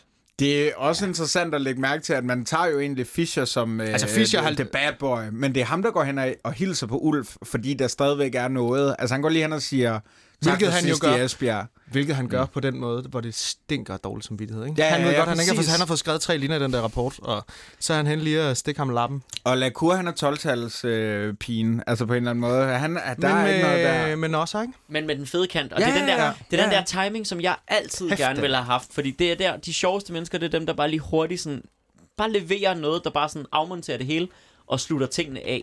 Og så er der de der typer som Fischer, som står og råber og skriger med, altså sådan åbenlyst har forberedt sin joke på hele køreturen. Og den kommer bare prompte. Altså jeg synes, største grin i Rejseholdets historie næsten, der kommer på. Han tager noget tilbage, Lacour, ikke? Ja. Men det er sjovt, så griber han den skulle lige, ikke? Han er lige blevet kørt over ind i briefingslokalet sammen med alle de andre betjente, og herinde, der tager han den. Og han er lige blevet kaldt fodfolket også. Han vil gerne lige positionere sig, fordi at Lacour gider ikke blive kaldt for fodfolket. Selvfølgelig gider han da ikke det. Så det er virkelig Erik Vedersø, Ulf, der han går fra høj status til lav status. Altså det er også en fantastisk spillescene. Det er helt vildt. Han er god. Ja. Vedersø, han er bare... Han er altså god for den scene. Eller for den serie. Vi nåede lige at berøre, at Ole er taget hjem til mor for at se Bodyguard, og vi finder ud af, at der er det, som Helene vil kalde en ustabil mor-søn-alliance, og det hele er en lille smule nasty. Der er lige før, jeg får sympati for ham. Bare siger, hvorfor slår du ikke bare moren ihjel? For hun er da godt nok irriterende. Ja, så irriterende er hun heller ikke. Altså, jeg tænkte faktisk, hvor er motivationen for det her? Altså... Der, hvor man ser krummerne omkring hendes mund, er det ikke på et tidspunkt, det er sindssygt fedt. Det er sådan noget, de går tæt på munden, hvor hun siger... Jeg bliver fucking irriteret på hende. Han siger sådan noget... hun anklager ham for at være sådan noget... Nu, du er sur på mig, eller sådan noget. Du vrisser. Du vrisser. Nej, det gør jeg. Jo, du gør. Og så klipper den ind på munden igen, og jeg har bare lyst til at... Men jeg tror måske heller ikke, det er hende for mig. Jeg tror, det er Prip. Altså, han er sgu ikke kude nok. Nej, han er fantastisk. Ja, altså, igennem de her 2 afsnit. Men han er måske nok ikke helt kude nok i lige den scene, synes jeg. Nej. Og det er der, vi ligesom skal have forklaringen på, hvorfor han begår alt det her. Jamen, det er det, fordi... Men profilen siger jo også, at det kun er moderkompleks og 0% seksuel tilbøjelighed. Og jeg synes jo faktisk lidt, at det virker som om, at det er begge dele. Altså, det virker også som om, at det bare er hans turn-on. Det kan være, han godt kan lide det. Han kan godt lide det kys der på munden. Men det er jo det, er det ikke de det, han gør? 3 gange. Er det ikke det, han gør? Han kommer hen, og så bliver han jordet af sin mor, og når han er hos sin mor, så får han lyst til at gå ud og gøre noget grimt ved dem, fordi han tør ikke gøre det ved sin egen mor. Så han tager ud og afreagerer på nogle andre. Ja, og så har han et alibi i det, ikke? Men jeg tror måske ikke, han havde tænkt det til at starte med, for han er meget sådan en learning by doing kind of guy, der tager det sådan lidt hen ad vejen, når det kommer til stykket. Men onaniscenen viser jo også, at det er seksuelt. Altså, han er kørt op, når han gør det. Men har han lyst til at bolle sin mor? Det forstår jeg ikke. Nej, han har lyst til at slå hende, tror jeg. Han har lyst til at tage magten. Men hvor kommer det seksuelle så ind? Jamen, det er jo sådan en klassisk gorilla-ting, hvor du bare undertrykker ved at pule, simpelthen. Okay. Altså, jeg tror, det er sådan en løvehan over for damerne. Det er jo meget ødipalt, for at bruge et ja, det er bedre ord end gorilla-pooling, eller hvad det var, jeg var ude i. Nej, men der kan man høre, at jeg er på Peter, du er på B3, og det er så fint, at de 2 ting kan mødes. Det er sådan, vi kommunikerer nede hos os. Ja, det er præcis. Nede på første. Vi skal lige høre det næste klip, og nu er Ulf blevet sat på plads, og IP har også sat ham på plads med en lille joke. Og bliver der brugt, det kan vi lige spørge, bliver der brugt slow motion her? Ja. Da IP vender sig om? IP-billedet er slow motion. Fuldstændig stilbrud, det har vi overhovedet ikke set før. Men med rette. Ja, det er genialt. Men er det ikke for at trække den for en lydbro eller et eller andet? Kan det ikke være en lappeløsning i posen eller sådan noget? Jeg synes, det er meget underligt at bruge slow motion. Ja, det er det virkelig. Og så har man forelsket sig lidt i det skær, IP's hår får, i det lys der. Og den der måde, det nærmest bliver Baywatch på. Altså, det er fantastisk. Efter eget udsagn, vi har jo læst hans selvbiografi, der var han jo et sexsymbol i den her periode. Så. Jeg har engang interviewet, eller det var faktisk et forinterview med Våge Sandø, omkring den her periode i hans liv, og han var jo den mest adholdte karakter, og så spurgte jeg sådan, var det ikke nederen så at komme ud bagefter og lave krøniken, hvor du er det største svin i hele verden? Hvor han så siger sådan, at han var jo så gammel, han gik ikke rigtig op i, hvad folk tænkte, men han var lykkelig gift og havde børn og sådan noget. Men det var meget sjovere at være et dumt svin, fordi det er en karakterrolle, og IP, han havde ikke rigtig nogen sjæl. Altså, han var bare han var lidt ham, der bare skulle være der for lige at være ham, der gav krammet, når din mand døde, eller sådan noget i den stil. Han kunne ikke lide at spille IP til sidst, faktisk. Nej, jeg tror ikke, det synes han ikke. Han synes ikke, det var sgu lidt en vattet karakter. Der skete ikke rigtig nok. Nej. Og en lidt sørgelig mand, hvorimod Kai Holger er jo bare en fænomenal douche, og faktisk i virkeligheden måske hovedpersonen i krøniken, hvis man kommer dertil. Der sker dog lidt ved ham, når han er sammen med Trine, vil jeg sige. Og Emil, nu vil jeg gerne have, at du har dine hænder, hvor jeg kan se dem, fordi nu kommer næste klip. Jeg har bestilt fjordret. Hvor længe har din kone haft et forhold til din chef? Det Det var måske noget helt andet, det handlede om. Nej, jeg håber da ikke, det er noget, jeg skal læse om i din avis. Nej, det er vist for banalt. Jo. Ja, selvfølgelig, jo. Ja, du må undskylde, at jeg misbruger dig på den her måde. Jeg har ikke noget mod at blive misbrugt en lille smule af dig. Hænderne, hvor jeg kan se dem, Emil. Hænderne, hvor jeg kan se dem. Ej, hvor er det godt. Hun er afsnittet spøjsen, det er hun jo. Ja, det er hun faktisk sygt lidt. dejlig, altså. Er altid en kæk kommentar. Altså, ej, hvor er hun god. Men jeg tænker også, altså sådan fra journalistiske... Med de journalistiske briller på, så er en kendt skuespiller, der knaller rundt med rejseholdschefen. Det er da ikke en dårlig historie for Ekstrabladet. Nej, det er da ikke sådan en, der er nødvendigt. Altså... Det er der aldrig en Ekstrabladet journalist, der har sagt. Nej. Det er simpelthen for banalt. Det tænker jeg heller ikke, der er. Det var før clickbaiten og sådan noget, så jeg tænker måske alligevel, dengang skrev de nogle ting. Hold kæft, okay, hvem kan lave den bedste clickbait på den her? Kendt skuespiller knæpper udenom. Den klassiske... Du gætter aldrig. Rejser med rejseholdet. Den klassiske... Kendt skuespiller rejser med rejseholdet. Rejsningsholdet. Det er spisesedlen lige der. Så køber man jo avisen. De har alle oplagene. Ja. Men det er jo mere det der med, at kunsten i clickbait, det er jo faktisk på en eller anden måde at stille et spørgsmål, der faktisk gør historien mere uinteressant. Fordi i virkeligheden kunne du have skrevet et eller andet i stil med, at nogen fra rejseholdet boller udenom. Men det er altså, ellers så den her gang så er det sådan noget, skuespiller har en affære, men du gætter aldrig med hvem. Altså det er rigtigt. Det punkterer den så meget. Ikke? Og det vil man aldrig gætte. Nej, det vil man aldrig gætte, fordi for radiodrama, vi aner ikke, hvem det er. Og kæft nogle stemmer, mand. Når man hører dem på radio, ikke? Hvis man lige havde lukket øjnene under den scene der, de er jo helt glasklare. Ja, det her det er måske det klip, vi har haft nogensinde, der fungerer bedst som lydklip. Jamen, er du sindssyg, mand. Hun stønner sine replikker ud. Ja, jeg synes, det er så stønner skønt. sine replikker ud. Det er helt vildt. Og hun vil gerne misbruge sig IP, ikke? Altså, det er jo... Hvis ikke han sidder her i gang med at løse en misbrugsgåde og sådan nogle ting, og så sidder hun og siger det der, hun er jo fræk. Og ikke et ord ondt ord om, at Våge Sandø opfattede sig selv som sexsymbol, vel? Altså, hun vil misbruges af Våge Sandø. Jamen, jeg synes, det er på sin plads. Det synes jeg også. Fyr den af, Våge. Vi er jo aldrig ironiske her. Vi ser Ole Toft Hansen med zinksalve pludselig. Yes. Og jeg har sgu aldrig rigtig fået det samme forhold til zinksalve som siden. Har du hvad er dit forhold til zinksalve? Jamen inden det, rigtig godt. Nu har du et forhold til zinksalve som 10-årig? Ja, det har jeg. Hvad er zinksalve? Jamen, det er jo meget, meget klæ. Den er så svær at tørre ud. Men jeg har arbejdet med zinksalve som pædagogmedhjælper i en vuggestue. Og det er, hvis man får rød numse. Og det er det første, jeg tænker, da Henrik Prip nakker zinksalven fra mor. Ej, det er da noget... Jeg tænker, det er et fuldstændig... Altså, det er et problem, når man... Hvis man bruger det i børnehaver, bruger man vel, det er vel også på plejehjem. Præcis. Så, altså, det er ikke noget sådan ulogisk, at hun har det. Men det er zinksalve, for det står med store fede bogstaver. Men jeg tænker måske også, at hun bruger voksenblæ, fordi hun sidder igennem ret lang tid og sover til bodyguard og sådan nogle ting. Så det kan godt være, at hun er en person, der har brug for zinksalve. Så det giver lige pludselig mening, synes jeg. Men det vil sige, at så har Henrik Prip smurt sin mor ind i zinksalve. Nej, det er da plejerne, der gør det. Det er bare det billede, der gør det. Jeg tror ikke, han greaser det. Det er hende, der står og flytter derude med Henrik Prip. Som er så nice. Jeg elsker hende. Ej, men skal vi lige tage... det er fantastisk. Lad os tage Beate Bille. Lad os lige tage Beate Bille. Nu. Hold nu op, hvor er hun smuk. Det er jo helt vildt. Jeg vil gerne indrømme, at det var ikke fordi, at Bonanza gik i stå, at jeg var nødt til at se den scene flere gange. Jeg synes simpelthen, hun har... det er også fordi, hun nynner. Hun har den. Og han er lækker. Kan du høre, hvad hun nynner, Emil? Hun nynner... Jamen, skal vi sige det i går? Kan vi høre det sammen? Okay. Never be the same again. Yes! Er det den, hun... Ja, det er Never be the same again. Det er det fantastiske hit. Never be the same again. Med hende fra TLC også. Lisa Left Eye, tror jeg, har rapverset på den. Er hun også med på... Ja. Er der rapvers på Never be the same again? Folk var været fedt, hvis Henrik Prip kom ind, og så tog det. Bare smid den. Bare kørte Lisa Left Eye på den. Og hvad er det, han så spørger om? Den studsede jeg nemlig ved. Den går fuldstændig tabt i det. Hvad for en tonart? Hvad er det for... Den tonart kender jeg ikke. Du er da vist en værre en. Altså, Henrik Prip er lækker i den scene. Ja. Det er jo, altså, du vil aldrig spørge om, hvad det er for en tonart, medmindre Henrik Prip er dygtig til at spille på instrumenter. Så vil man sige, hvad er det for en sang? Ja. Men det vidste alle på det tidspunkt. Jeg sad og tænkte bagefter, da jeg lige var blevet færdig med den her scene, at der er 2 formål med, at han skal møde hende. Det ene er jo selvfølgelig at vise, at der er et alibi i den forstand, at hun har ikke set ham gå flere gange.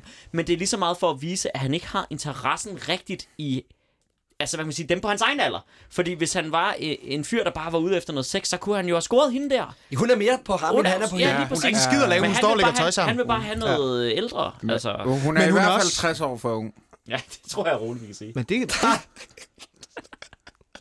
er skarpt set, tror jeg. Fordi hvad er det, han er? Der er han jo overbevist. Han er på vej ud for at begå forbrydelsen. Han har gjort det, og kommet hjem og vende igen. Han har begået forbrydelsen. Han har været ude med zinksalve og sådan noget. Ja, hun fjerner zinksalve fra hans kind.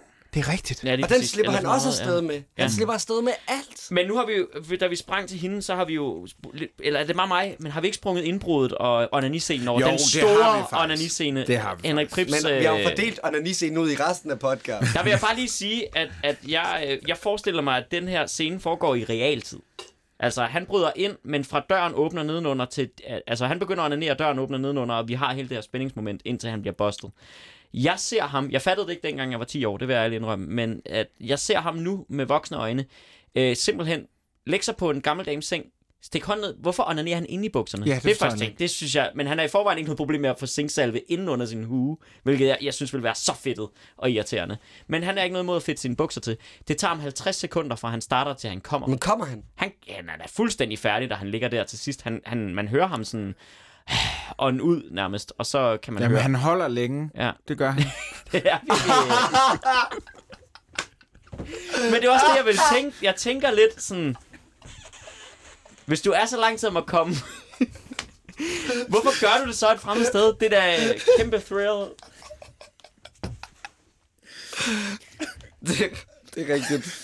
Og jeg kunne slet ikke regne ud, hvordan vi skulle komme ud af den. Nå, men vi skal til en mand, der er anderledes potent, eller også er det. Jeg ved ikke, som formodentlig holder længere. Vi skal til Johnny, der mens det her foregår parallelt med det her kører hjem fra Tyskland. Og han kommer ind og vækker Gabby om morgenen, og det gør han på følgende måde. Jeg bliver altså nødt til at smutte nu. Jamen, aftalte vi ikke, at vi skulle spise morgenmad sammen? Jo, der kom noget i vejen. Hvad? Arbejde. Jeg har haft ståpik siden Hamburg. Hold da op. Hold da op. Det er det bedste. Du sagde, at Lacours linje var den bedste, Jacob. Ja, det er stadig. Den her, den kan sgu også noget. Den kan da virkelig. Men har man noget. ikke altid ståpik fra Hamburg af, når man ser grænsehandelstilbud og altså nogle forskellige ting, så er det bare hjem og snack. Men ikke hele vejen til Holbæk. Altså i lastbil, så tager den tur 6 timer. Du tog den også på Google Maps i dag. Det gjorde jeg. Hvor længe er det, man kan have erektion inden at kollapse? Men det... Johnny har haft... Johnny har ikke kollapset, men Johnny har ikke været liderlig, hvis det her det er rigtigt. Og jeg kan godt forstå, at Gabby, hun siger, hold da op. Fordi hvis vi tager ordene bogstaveligt, så lider Johnny af det, der hedder priapisme. Og det er en meget sjælden tilstand, som er en rejsning. En priapisme er en rejsning, der var mere end 4 timer. Og det kan vi jo så regne ud, at det er det her i hvert fald. Og jeg har læst masser op på priapisme, for det fascinerer mig virkelig, det her fænomen. Det er ikke noget, vi har selv, nogen af os. Nej. Overhovedet. Men jeg kan fortælle jer, at det er ikke forbundet med seksuel lystfølelse. Så det er jo faktisk en fejl. Så han spørger efter hjælp i virkeligheden, ikke? Det er en lidelse. Altså, han har i hvert fald ikke lyst til sex. Han har mere lyst til, at den ståpik, den på en eller anden måde... Altså, man behandler det ved is, typisk afvaskninger og ispose. Nej, så har man ispose i skridtet. Yes. Jeg troede, det var zinksalve, man brugte, men... Og så kan man jo så... man kan kollapse med tiden, så man skal passe på. Han er ikke ved at kollapse i den her scene. Nej, det er han ikke. Man vil efterhånden få smerter i penis og i mellemkødet, så Johnny er jo... Han har også siddet ned hele vejen. Han har siddet ned hele vejen. Ja. Men, så hold det op. Men stillesiddende han arbejde. har en Iceman-trøje på, mens han siger det. Men er det så det? For jeg har altid tænkt, at han gik op i lastbilen og onanerede. Ej, han sover. Det ved du godt, han gør. Ja, han ligger og læser Anders Sand. Ja, det... Også en fed replik, jo. Men jeg læser Anders Sand. Med en ispose på skridtet ligger han og læser Anders Sand. Jeg tror ikke, han har det her. Jeg tror, det er en joke. Men det er først lige gået op for mig nu. Det er faktisk det måske er figure of speech, hvis man kan sige den slags. Det er også en god... Altså, det var det, du sagde til dig, der, Jacob. Altså, det er... Det betyder det der, ja. Okay. Altså... Jeg har haft ståpik siden Hamburg. Det fungerer fucking godt. Det fungerer pisse godt. Det fungerer bare, og det er en god by at vælge. Der har du altså bare køleskabsmagneten, der skal gives en mandelgave næste år. Der er citatet til den. Jeg har haft ståpik siden Hamburg. Jeg vælger, hold da op. Jeg tror, jeg vil have den tatovering tatoveret. Jeg vil hellere, at du sidder på min plads, måske.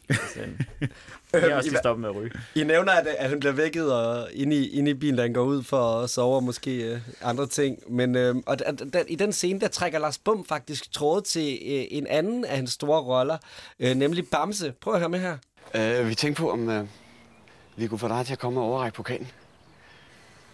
Ja, det er jo ikke hver dag, at drengene får en chance for at møde en, der har spillet på landsholdet. Hvornår? Kl. 12. I dag? Vi bor i nummer 17. Du kan køre med os. Vi kører kl. 11. Jeg kan ikke i dag. Jeg har kørt gennem Europa hele natten. Det vidste vi ikke. Det var også. Hørte I det? Det er Bamse jo. Han har bare været træt hver gang, de har indspillet. Så får man Lars Bom som Bamse. Han har muligvis været meget træt. Jeg er meget træt. Du fusionerer Bamse og Kylling i det. Jeg ved ikke, det godt være, men jeg synes, han er skøn. Ja, men det er han er fantastisk. Han er også han er mit spirit animal i den her serie, du ved. Den person, der sådan altid er lidt bagud og kommer til at dumme sig, men alligevel er en del af det, og måske ret likeable, når det kommer til stykket. Nu taler jeg pænt om mig selv. Men han er virkelig på mange måder sådan et kæmpe spirit animal. Også fordi han bare kæmper mod oddsene, og nogle gange så går det ham bare lige pludselig godt alligevel. Men han er det er den fedeste ros for selvros, man kan lave. Ja. Det er, når man siger, det her menneske er lidt ligesom mig, og så begynder man at rose det menneske helt vildt meget. Men han er jo også en idiot. Det er han jo. Han er jo en kæmpe idiot. Og det er nemlig det, der er det smukke ved, at du vælger ham som spirit animal, fordi så bliver det ikke så skamfuldt. Det kan jeg ret godt lide.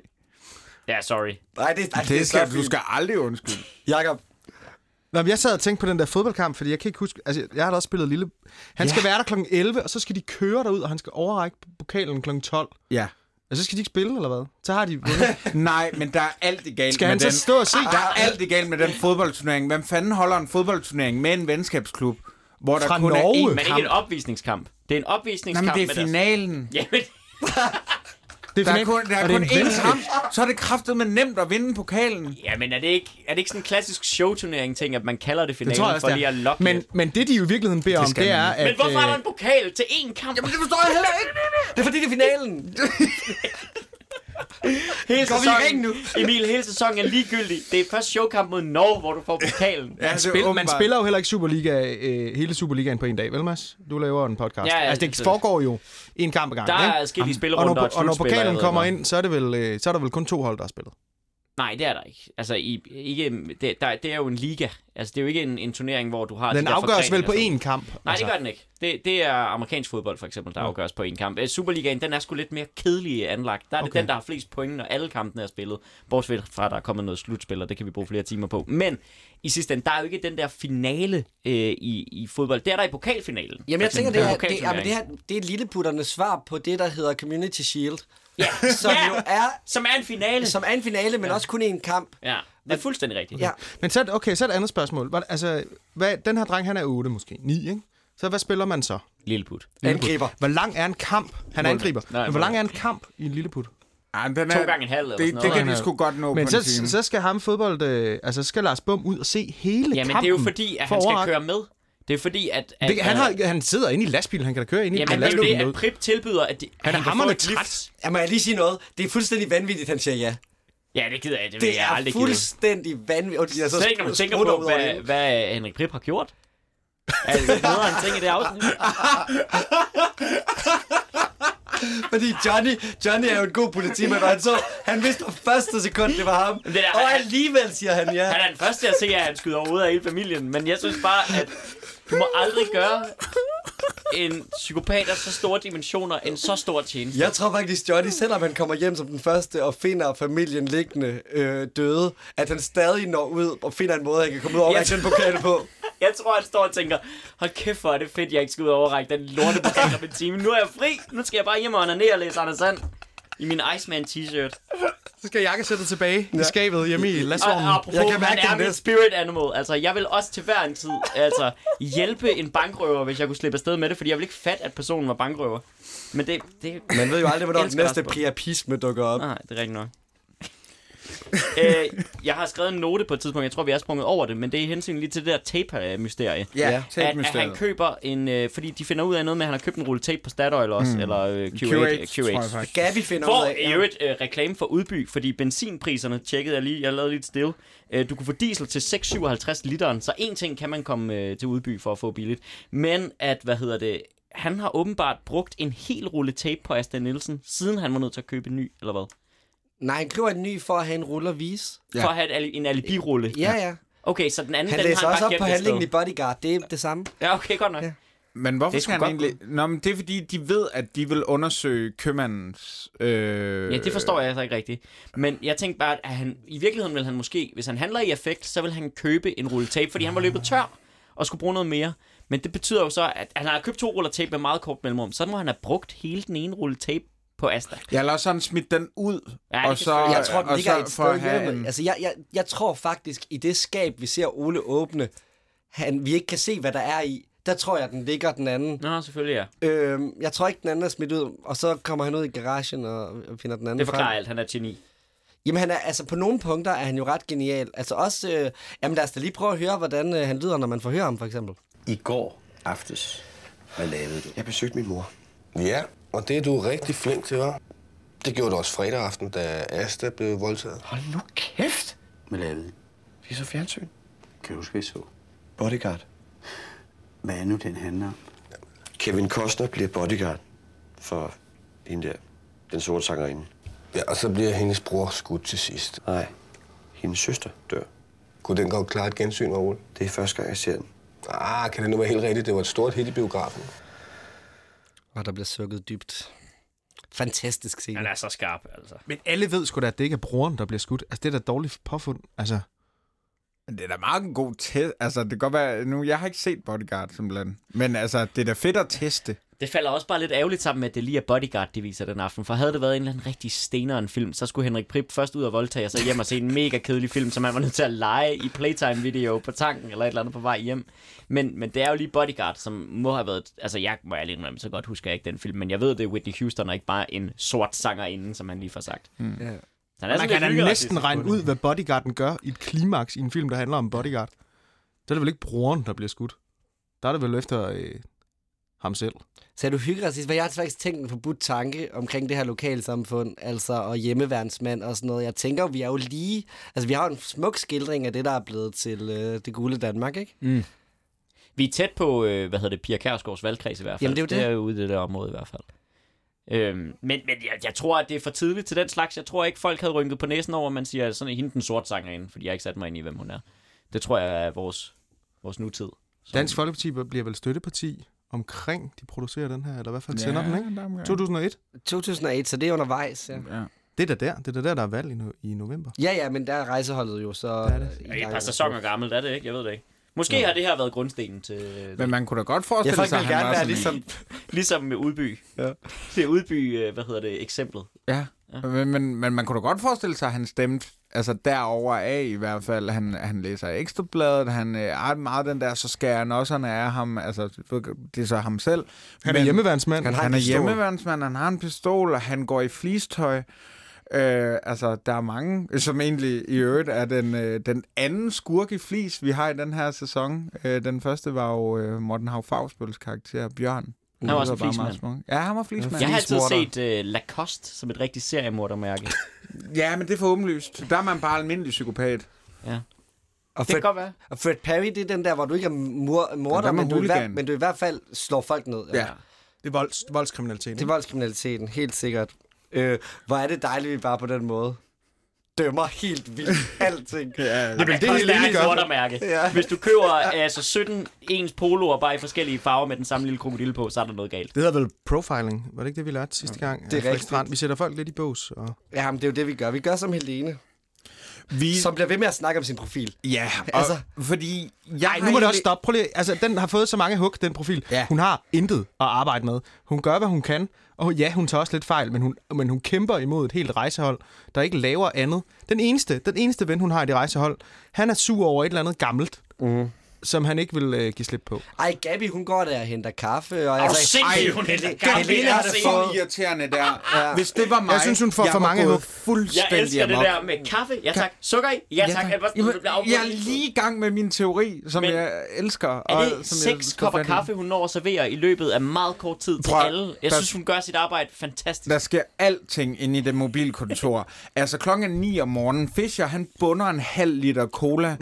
Så står Gabi... Den er ikke halv 9 om morgenen. Den er 9 om morgenen. Nej, ikke her. Fordi de har... Ja, men det har det scenen tidligere. Okay. Jeg siger bare, lige omkring det her mobilkontor, som altid har været et sted, som jeg rigtig gerne vil være en del af, og gruppen og alt det her, der er der fucking dårlig stemning, og der er mega, og de er underlige. Men, altså, han du passer ikke ind på cola klokken 9 om morgenen. Og Gabi, og det må jeg tænke, hvordan har du det med det? Hun står og bare propper sig med ost, mens hun er uduelig til sit arbejde. Og det har jeg det så var der noget på Q8-tanken. Jeg synes overhovedet ikke, det er særlig fedt at være i mobilkontoret her. Jeg synes, det er Gabi, der gør, at den her scene, det ikke er sådan en filmskolescene. Fordi så vil du sætte alle menneskerne ned, og så vil du give dem plads til at snakke. Men i og med, at du har den der faktor, eller undskyld, filmskolen er jo mega god, men jeg tænker sådan noget efterskole, filmholdet, medievidenskab, ikke? At hun kommer ind og er det forstyrrende element hele tiden, og det er super godt klippet, fordi hun bliver den der stressfaktor, der ligesom pumper hele scenen. Jeg synes, hun er genial i den her. Hun er perfekt irriterende. Jakob, vi afbrød dig i dit forsvar af teorien. Hvad altså, synes det var faktisk ikke et jeg synes ikke, det var... Jamen, der er sgu ikke ret meget af den teori, der holder. Men jeg synes i forhold til, at hvad hun har arbejdet med, altså hendes arbejde er jo ligesom at komme med nogle lidt indlysende ting, eller i hvert fald komme med et bud på noget. Og det gør hun jo faktisk rigtig, og hun er jo vedholdende. Hun arbejder en del hjemme på det her projekt, finder vi ud af. Og hun kommer alligevel tilbage og blander sig sgu. Hun vil fandme gerne sige noget. Og det eneste, hun møder, det er sådan nogle pissesure betjente. Altså... Og inkompetente. De har sgu da heller ikke fundet ud af en skid på det her tidspunkt. Og IP begår jo nu... jeg synes bare, I er for hårde. Det var bare det. Ja, altså, jeg synes bare... Lad os være endnu hårdere ved IP nu, fordi at han er jo erfaringen i altså personificeret form. Altså, han er jo den, der ved mest og har prøvet alt. Hvad fanden laver han, når han siger, vi har hans DNA, han løber ingen vegne? What? Hvad fanden foregår der? Det er utilgiveligt. Det giver jo ingen mening. Jeg forstår det ikke. Det giver ingen mening. Det er da netop derfor, han løber eller reagerer. Men så hans erfaring er, at seriemordere eller andre gerningsmænd, undskyld Mads, de bare, efter at man har taget deres DNA og spillet ud, sætter sig hjem og venter stille og roligt i sofaen et døgns tid, indtil politiet kommer ud og banker på. Hvad fanden snakker han om? Det er for åndssvagt, at der ikke er tid til at tage den der, hvor at Fischer siger, nu har vi ham, skal vi ikke beholde ham? Og Ingrid siger, ja, men vi har ikke nok. Fordi vi ved det ikke endnu. Og så kan det ligesom blive hele problemet. For det er også det, de ender med at konkludere. Det er bare lidt åndssvagt, at de bare sådan helt godmodigt tror, ja, men ham voldtægtsforbryderen, han gør ikke noget nu. Nu tager han bare hjem. Hvis det er den mand, og vi har hans DNA, så kan der ikke ske noget ved det. På noget. Det er sgu lidt tyndt. Det må jeg alene indrømme, ja. Det synes jeg er forfærdeligt. Men det er vel noget, vi kommer tilbage til, fordi det er vel hele... Det her afsnit er jo diskussionen, altså hvornår skrider man til anholdelse? Altså hvornår holder man på folk, og hvornår holder man ikke? Og det er jo... altså det tænker jeg, det taler jo også for IP's lidt dårlige dømmekraft der. Men altså han er jo også i tvivl, ikke? Han tænker... Hvad gør vi? Vi skal heller ikke fare ud. Og, altså, men det som er vi ved jo meget mere, end IP gør. IP ved jo ingenting. Vi som ser ved jo det hele. Jamen, men det giver jo ingen mening, det han siger, Jakob. Altså det han siger, det er jo, han løber ingen vegne, fordi vi har hans DNA. Men det giver ingen mening, men jeg tænker, det er jo fordi, vi andre sidder og tænker, han er stjernepsykopat, og det er ham. Hvorfor sidder du og tænker sådan her? Men på det tidspunkt ved de godt, det er ham også. De må det bare ved de ikke. Og det er derfor, han siger, at vi har hans DNA, han løber ingen vegne. Det er den sætning, der ikke giver nogen mening, fordi det skulle de have sagt til ham, nu har vi din DNA, hvad vil du gøre ved det? Og så havde de håbet på en tilståelse. Men hvis tilståelsen ikke kommer, så er der kun én ting at gøre, det er at stikke af, eller plukke sin familie. Jamen fuldstændig, men jeg tænker bare, altså, og det er jo ikke, fordi man skal sidde og forsvare alle de der sindssygt dårlige betjente her, i lige den her situation. Men, holder bare med politiet. Men det er sgu da et dilemma, altså... Det er da ikke Fischer. Jamen det dilemma vi kan da sidde her på det rene med. Men du er bagklog fra minut 3 i det her afsnit, ikke? Der sidder vi, og der ved vi jo noget, som de ikke ved. De aner det ikke. De skal jo. Ja, men det her, det var ikke minut 3. Det her, det er, altså, og man kan sige, hvis de men så de siger, ved det ikke. Vi er for tynde i bevisførelsen stadigvæk, nu tror vi, det er ham. Men hvorfor er de så langsomme til at... Altså, de arbejder bare utrolig langsomt på at få de beviser med. Altså, Lacour slender rundt og skal lige... drikke cola og kaffe. Han skal læse hele fodboldbladet, før han begynder at overveje, hvorfor han gør det. Ja, skyde hovedet skal vi af mig lige tage selv. den? Ja. Også fordi man har set en stak fodboldblad ligge hjemme i det grimme køkken hos Ole. Altså, de flytter jo, for at Fischer kan sidde ved bordet, og Lacour for den sags skyld, så flytter de en hel stak af de der, og det ved vi godt, vi skal holde øje med. Men at han kommer ind i et rum og tænker, jeg kan ikke se noget her, men der ligger et fodboldblad. Det tror jeg lige at tage med ned i haven og læser. Det er der jo aldrig nogen, der vil gøre. Han vil tage tilbage og arbejde, hvis han ikke så noget mistænkeligt. Men hvem tager Udby Uniteds fodboldblad og lige sætter sig ned i haven og læser i det? Som jo ikke er Udby Uniteds fodboldblad. Fordi Udby United eksisterer jo ikke. Nå nej, så det har de sat åben på. Og nu ved jeg ikke, hvor nørdet I vil have det, drenge, men jeg lavede simpelthen et klassisk screenshot, og så, at det er La Soster Pizzeria i Kongens Lyngby, som har frokosttilbud til 30 kroner på det tidspunkt. Det eksisterer stadigvæk i øvrigt, hvis man vil ud og have den oplevelse. Er det ikke langt at køre til Lyngby som sponsorerer det? Jo, nok hvis man er i Holbæk i hvert fald. Holbæk-området. Jeg har stået ikke siden Lyngby. De andre... 6 timer væk. De andre... Hvad er det, du vil sige? Nej, du skal ikke sige Ståbæk til en Lyngby, så. De andre firmaer, der sponsorerer den her fodboldklub, er også enten i Kongens Lyngby eller Vium-området. Mm. Og hvilket kunne tyde på, at den her fodboldklub, vi har med at gøre, det er Brede IF. Jeg er ikke sikker. Hvis der er nogen, der sidder derude og ved det, må I meget gerne skrive ind. Men det er altså deres medlemsblad, de har taget. Fordi på et tidspunkt står der også et eller andet IF's bestyrelse. Og så zoomer man ind på det. Og der ved vi jo, at klubben hedder Udby United, så det kan ikke hænge sammen.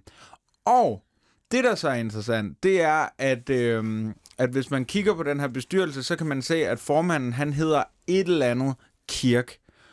Og har et kæmpe overskæg. Og da Lacour, han så tager hen til Anders, eller han ringer til Anders og siger, jeg kan se, du er formand, han var formand engang, for fodboldklubben. Så tænker jeg, der kan Lacour se noget, jeg i hvert fald ikke kan se. Fordi det, jeg kan se, det er, at det er en mand, der hedder Kirk, der har overskæg, der er formand for fodboldklubben. Jeg synes, det er for dovent, at der ikke har været råd til at trykke et lille fodboldblad. Så laver du det. Din indsats er til gengæld ikke for dovent. Nej, jeg synes virkelig, du er gået. Det er jo sådan noget frivilligt arbejde. Det er sådan en delt formandskab, måske. Apropos, jeg skal måske være formand i et eller andet. Altså, der er måske ikke så mange penge i Udby United, så de har været nødt til at købe nogle gamle kataloger. Det er et gamle billede. Og så bare putte noget andet på, skrive nogle andre navne og sådan noget. Men i øvrigt, der hvor han får at vide, at jeg er nødt til at sige noget. Jeg kunne lige tænke om, jeg er slet ikke forberedt. Det var nu, vi snakker om små sportsforeninger. Jeg hørte bare et rygte om min gamle tennisklub havde udsendt sådan et lignende blad. Det er så rykket digitalt, og de gør det på mail. Sådan et nyhedsbrev fra tennisklubben, hvor formanden nu stillede op for det konservative Folkeparti, og det ville de jo lige minde folk om, nu hvor der var kommunalvalg. Og så fik alle en time senere en mail, hvor der stod, vi skal selvfølgelig beklage, vi skrev det her i det seneste nyhedsbrev. Vi har på ingen måde til hensigt at påvirke medlemmerne af den her forening i nogle politiske retninger. Men alle, der spiller tennis, stemmer de ikke konservativt i forvejen? Ja, det er jo fuldstændig ligegyldigt. Det er fuldstændig ligegyldigt arbejde. Bare gør, som vi plejer. For guds skyld, gør, som vi plejer. Men jeg synes også, Anders, han tager ret let på det. En ting er, at han slipper for at være, formand i Udby United. Men hans mor er lige død, men han bliver lovet et billede med Johnny Olsen, og så er hans dag bare reddet. Så kan alt om begravelser og sådan nogle forskellige ting, det kan bare glemmes. Han skal have et billede med Johnny Olsen. Det synes jeg sgu egentlig på en eller anden måde er ret sejt. Altså det viser, hvor stor en kanon Johnny Olsen må have været. Og jeg kan sgu godt lide Anders, der også er... Jeg tror også, det er en del af hans sådan tilbage igen, og han er startet på arbejde, og vil gerne have en god oplevelse nu. Og det er jo det, der gør det så sørgeligt. Det er jo så tragisk for Anders, ikke mindst, at det skal åbenbare sig, at det er Ole, der er gerningsmanden til det hele. Men man kan sige, at resten af sit liv vil han huske, at Ole jo kom hen for at sige undskyld først. Det er altså meget gribende. Har han taget beslutningen her, da han er henne ved Anders? Jeg synes, at i starten af forhøret med IP og Fischer, som vi hørte klip fra, der sidder jeg og tænker, er Ole allerede nu på selvmordsmission? Og så da de tager hans DNA, så tænker jeg, herfra, så er han på selvmordsmission. Jeg tror bare, han lige har reddet den ud. Altså, jeg tror bare for en god undskyld, han har haft dårlig samvittighed, og nu tænker han sådan, hvis jeg siger det her, så tror jeg faktisk godt, at at de vil se bedre på mig, selvom jeg er et kæmpe svin. Men har han taget beslutningen om at skyde sig selv på det tidspunkt? Altså to minutter efter, der bliver han jo afsløret af konen. Ja. Og jeg tænker, det er der, han tager beslutningen. Okay. Men det er rigtigt, at han er på sådan en, jeg er lige ude at rydde op. Ja, han er på en eller anden... Det kan godt være, at han ikke har taget den endelige beslutning, men han ved i hvert fald, om et par dage, så vil de fortælle dig nogle ting. Hans liv bliver aldrig det samme igen, vel? Det er det. Og nu skal der ryddes op. Og det bliver heller ikke så langt. Men det er rigtigt, hvis han... Altså, det er kæft, men det er også... Han er på vej hjem og skyde sig selv, så skal han lige have klaret den der. Ja. Han skulle sikkert også ud og købe noget mere tape. Eller et eller han skal lige blive formand for fodboldklubben.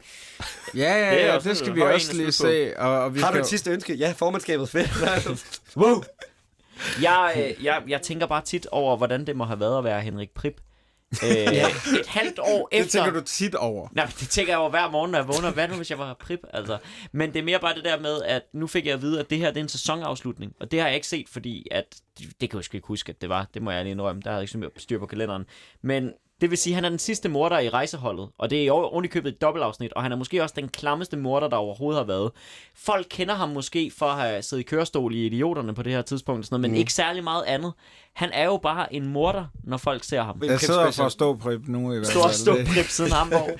Jeg har engang set et interview med Peter Tannefeldt. Det forstår jeg ikke, hvorfor jeg har. Men i øvrigt, han fortæller, at man engang er blevet overfaldet af en familie, fordi at der var dårligt vejr i Danmark, og de så, at det var ham, og så var de ude og sige sådan, hvor skal vi køre ind, for der er godt vejr? Hvorfor siger I ikke, at der er dårligt vejr i Danmark, og vi vil gerne på ferie og sådan noget? Prøv at overveje at have spillet voldtægtsmand i en tv-serie. Så tror jeg først, du skal være upopulær, Peter Tannefeldt. Og så vi snakke om, hvor modigt det er, at det er at lukke en sæson på den måde og sige, så plukkede vi lige hele familien. Ja, også med den ulykkelige udgang og så videre. Det er det. Fordi det, der sker jo, det er en stor bekendelsesscene. Og der har jeg faktisk tænkt, at det er den eneste scene, jeg er ked af i det her afsnit. Ja, hvordan kan det være? Jeg synes, den er for repliktung.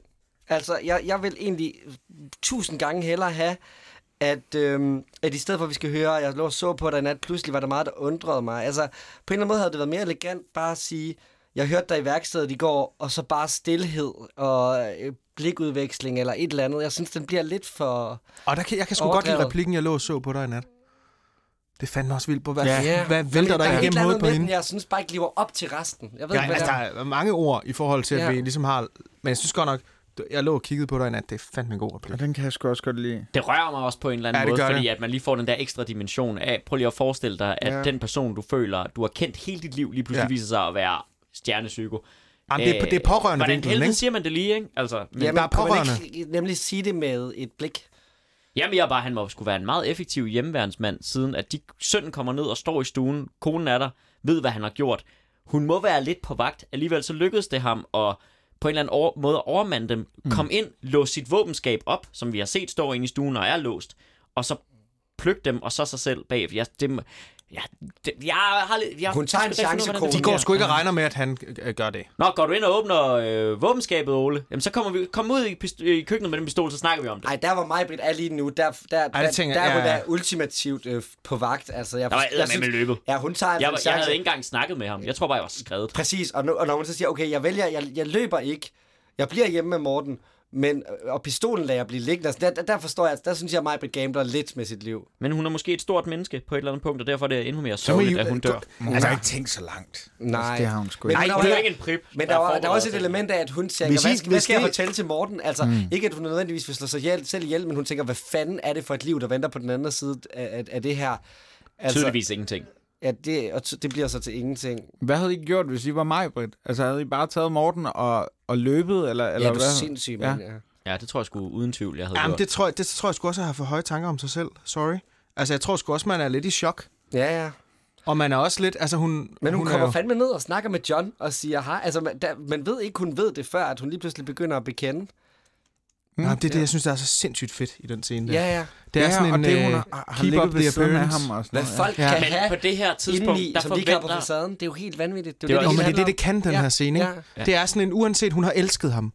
Hun elsker ham. Men det er også fordi, vi sidder på bagkant. På det her tidspunkt, der ved vi jo ikke, at han vil slå dem ihjel. Det er jo meget mere effektfuldt, at vi tænker, okay, nu får han jo en skideball, for vi har set, at han måske er lidt under tøflen derhjemme i forvejen og sådan nogle forskellige ting. Så derfor er det bare et endnu større chok, at de kan sidde og have den der samtale, og vi så lige pludselig ser, at han har plukket dem. Men altså, noget af det stærkeste i krimier er jo den der, hvor man sidder og tænker, se nu for helvede at komme ud. Altså, vi ved, at morderen står bag gardinet. Kom nu ud af det rum, ikke? Og det er jo det, man har her. Hvorfor er det, du ikke løber? Ja, men man har den jo ikke så meget, som man kunne. Man viser jo ikke scenen, hvor han skyder sig selv. Og det synes jeg fandme er fedt. Ja. Altså, fordi jeg synes, det er det så havde fedt. været den amerikanske vej at gå. Det havde været at vise det hele det der opgør, og så det tragisk, og så og det er bare så fucking køligt, at man vælger at... Det bliver max uhyggeligt, og man hører bloddrøbende, og Johnny, der kommer ind, og den zoomer ud, og man ser hans reaktionsskud, og det er bare sådan, ej, hvor er det... Jamen, det er så elegant.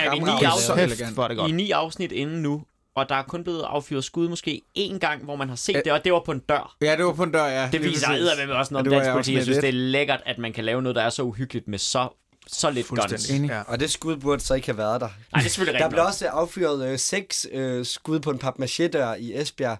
Ja, og der blev også lavet lidt prøvetræning og sådan nogle forskellige ting. Og i første afsnit, der står de der fyret af. Ja, det er de dårlige til. Lige præcis.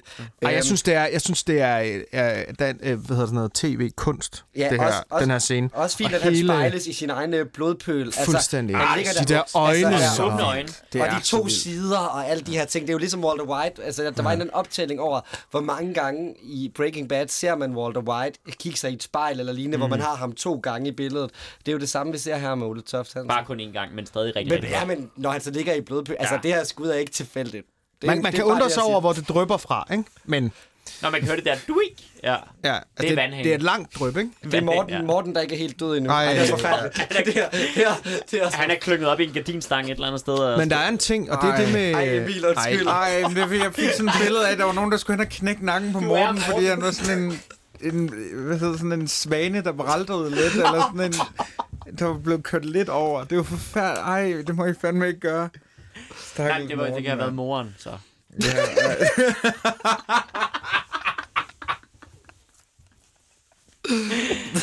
Det er moren, der bløder i min. Hun er ikke død endnu. Men det er fint, vi er så berørte af det her, altså fordi... vi forestiller os noget endnu mere makabert kunne være sket med dem. Ja. Jeg er sygt rørt af det her. Det er jo også fordi, det lige kommer til... Altså, jeg er... Vi smører... Kæft, altså, ja. Det er jo vores måde at håntere det her. Det er fordi, vi har drukket Emils 8 bajer, så føles det ikke så hårdt længere. Er der flere bajer? Nej, ikke flere bajer. Der var 8. Flere bajer. Der var 8, det er 2. Du skulle have købt 12, så var der 3 til hver, ikke? Ja. Det er 2 6-packs, det er meget nemmere. Jeg har et spørgsmål, og det må I gerne... Du køber altid noget, der går op i 6, når du køber øl, Emil. Ja. Undskyld. Seksuel. Og en dattersøn er et barnebarn. Det er de 2 ting, du kan lære i den her ting. Det her, det kan I gøre med, hvad I vil, ikke? Men jeg har en... Og det bliver jeg nødt til at vende med jer. Jeg har en smule... Og det er frygteligt at sidde og sige, men jeg har på en eller anden måde en smule sympati med Henrik Prip i det her afsnit. Altså jeg har... Fordi det er så velspillet, og fordi han holder facaden så godt. Så da han er henne med fodbolden, og han sidder hos moren og er kude, og han er... Altså på en eller anden måde lykkes det for de her skabere at holde en lille my af sympati for den her mand. Måske ikke sympati, i hvert fald empati. Og det synes jeg, at da han ligger der og er spejlet i blodet, jeg synes, når jeg ser ind i de der øjne, tænker jeg også, det har også været træls for dig. Han var en ulykkelig skæbne. Ja, han var sgu også en ulykkelig skæbne. Men det er også det, der er mantraet for hele serien, det der med at jagten forbryder og finde et menneske. Men i den her... Men det var det er sgu lidt en befrielse den her gang, at man ikke sidder og har en person, der bryder sammen i et forhørslokale og siger, jamen jeg er også blevet misbrugt af min mor, og der er også sket det her, og så skete det her, og sådan nogle forskellige ting, hvor man så bagefter tænker, nå okay, fair nok, og så 10 år i fængsel. Her der slutter den bare med, DNA-testen viste, at han var gerningsmanden til alle tingene, og så er det bare slut derfra. Og der er det sådan... Der er lidt svært at komme videre på sin søndag aften oven på den, tænker jeg dengang. Det er så modig en sæsonslutning, det er helt vildt. Også der er noget watercooler-snak. Også hvor meget vi har fået lov til at møde Morten. Altså, at det her med, at der er et barn, der dør, det er altid det, der går hårdest ud over min psyke, det når det er noget med børn. Og det at man har mødt Mortens i så mange scener, og han stadig dør, at det ikke bare er kronen og sønnen, altså, men at det er karakterer. Altså, jeg synes virkelig, det er modigt. Det er modigt. Men du siger, det er en forløsning, fordi, altså, og det kan da også godt være min blinde tro på retssamfundet, men jeg har da brug for lige at læse, hvor meget han fik i dom og sådan noget. Altså, jeg har da brug for, at vi jo selvfølgelig ikke håndterer de her ting med selvtægt, og at politiet er til stede, når de skal være. Så for mig... Dom? Jamen, for mig er det lidt uforløsende, at han ikke bliver taget. Ja, det var fordi, det er lidt... ja. Altså på retssamfundets vegne. For det første, så er det jo den rigtige sag, ikke? Altså, han skød jo sin familie og sådan noget, personen, det det handlede om. rigtigt, ja. Og hvilket gør det selvfølgelig rigtig grusomt, men også ekstra realistisk. Men det er også bare en god afveksling, fordi man på det her tidspunkt måske godt kan være lidt træt af folk, der bryder grædende sammen i et forhørslokale, og så bliver taget i tingene. For der er mange andre steder i serien senere hen, hvor det også ender i, sådan nogle standoffs, hvor de står med pistolerne og siger, smid hende, hun er ikke det værd, eller et eller andet den stil. Lad være med at hoppe ud over den her bygning, eller sådan noget den stil.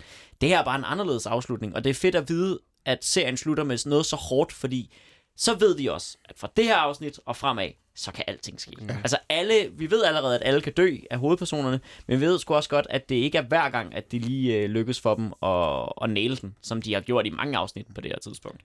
Fed serie. Altså, kæmpe serie. Og de kommer jo ikke udenom lige at smide et par comic reliefs ind her i slutningen, for det er jo ikke sådan, helt sådan, den slutter. Altså, der er jo en person, der er helt vildt upåvirket af den her slutning. Det er jo Helene. Ja. Hun er overraskende glad. Kan jeg køre med dig? Ja. Hun vil bare gerne have et lift. Jamen, hun smiler over hele femøren. Fra næse til mund. Fischer er også lidt op at køre der, hvor han står og driller. Ja. Altså, de er lige på vej. Og i øvrigt til det pressemøde. Jeg ved godt, det var man måske blevet forarvet over dengang, men jeg tænker bare, at jeg tager 2018-brillerne på. Ulf siger til en sydlandsk udseende journalist, i det her land, der arbejder vi sådan her. Og der ved jeg, og det er måske også fordi, jeg bare gerne vil have, at Ulf er et kæmpe møgsvin, for det er det, han har været hele tiden i den her serie. Wow. Men det kan godt være, at jeg overtolker lidt, fordi dengang, så tror jeg ikke, man... Han er en god personalechef. Jeg tænker det om dig, fordi du føler, hun har et sydlandsk udseende. Jamen, det er lidt ligesom den her kampagne, der har været med H&M, hvor at de har taget en rigtig, rigtig sød afroamerikansk dreng, og så har de puttet ham i en trøje, hvor der står et eller andet med monkey på. Og det er der så helt vildt mange mennesker, der er blevet forarvet over. Okay. Og der må jeg sgu ærligt indrømme, den havde jeg ikke lige tænkt før det der kom ud. Og nu er der jo nærmest ingen afroamerikanere, der vil arbejde sammen med H&M mere om på den der monkey-skandale. Og H&M har mistet, jeg ved ikke hvor meget på det. Men det er jo sådan lidt, igen, er man et svin, fordi man tænker tanken, eller er man et svin, fordi at man laver reklamen i første omgang? Ja, spændende debat, den tager vi i en anden afsnit. Jeg synes, han er en total... han er Nej, han er sat med en god personalchef. Hold kæft, han står op. Her er han fantastisk. Jeg synes, han er. Altså, og det kan vi vel godt sige, drenge, i forhold til den organisation, hvor vi nogle gange befinder os til hverdag. Altså, der er en chef, der står op for sine ansatte, når de har fucket op. Ja, i forhold til Joe and the Juice, hvor vi alle sammen arbejder. Så vi tatoverede juicer, vi er. Der kan jeg godt se, hvad I mener, men han kan jo bare stadig ikke finde ud af at gøre det på den der ikke røvhulsagtige måde. Så han er jo faktisk ikke en særlig god chef stadig.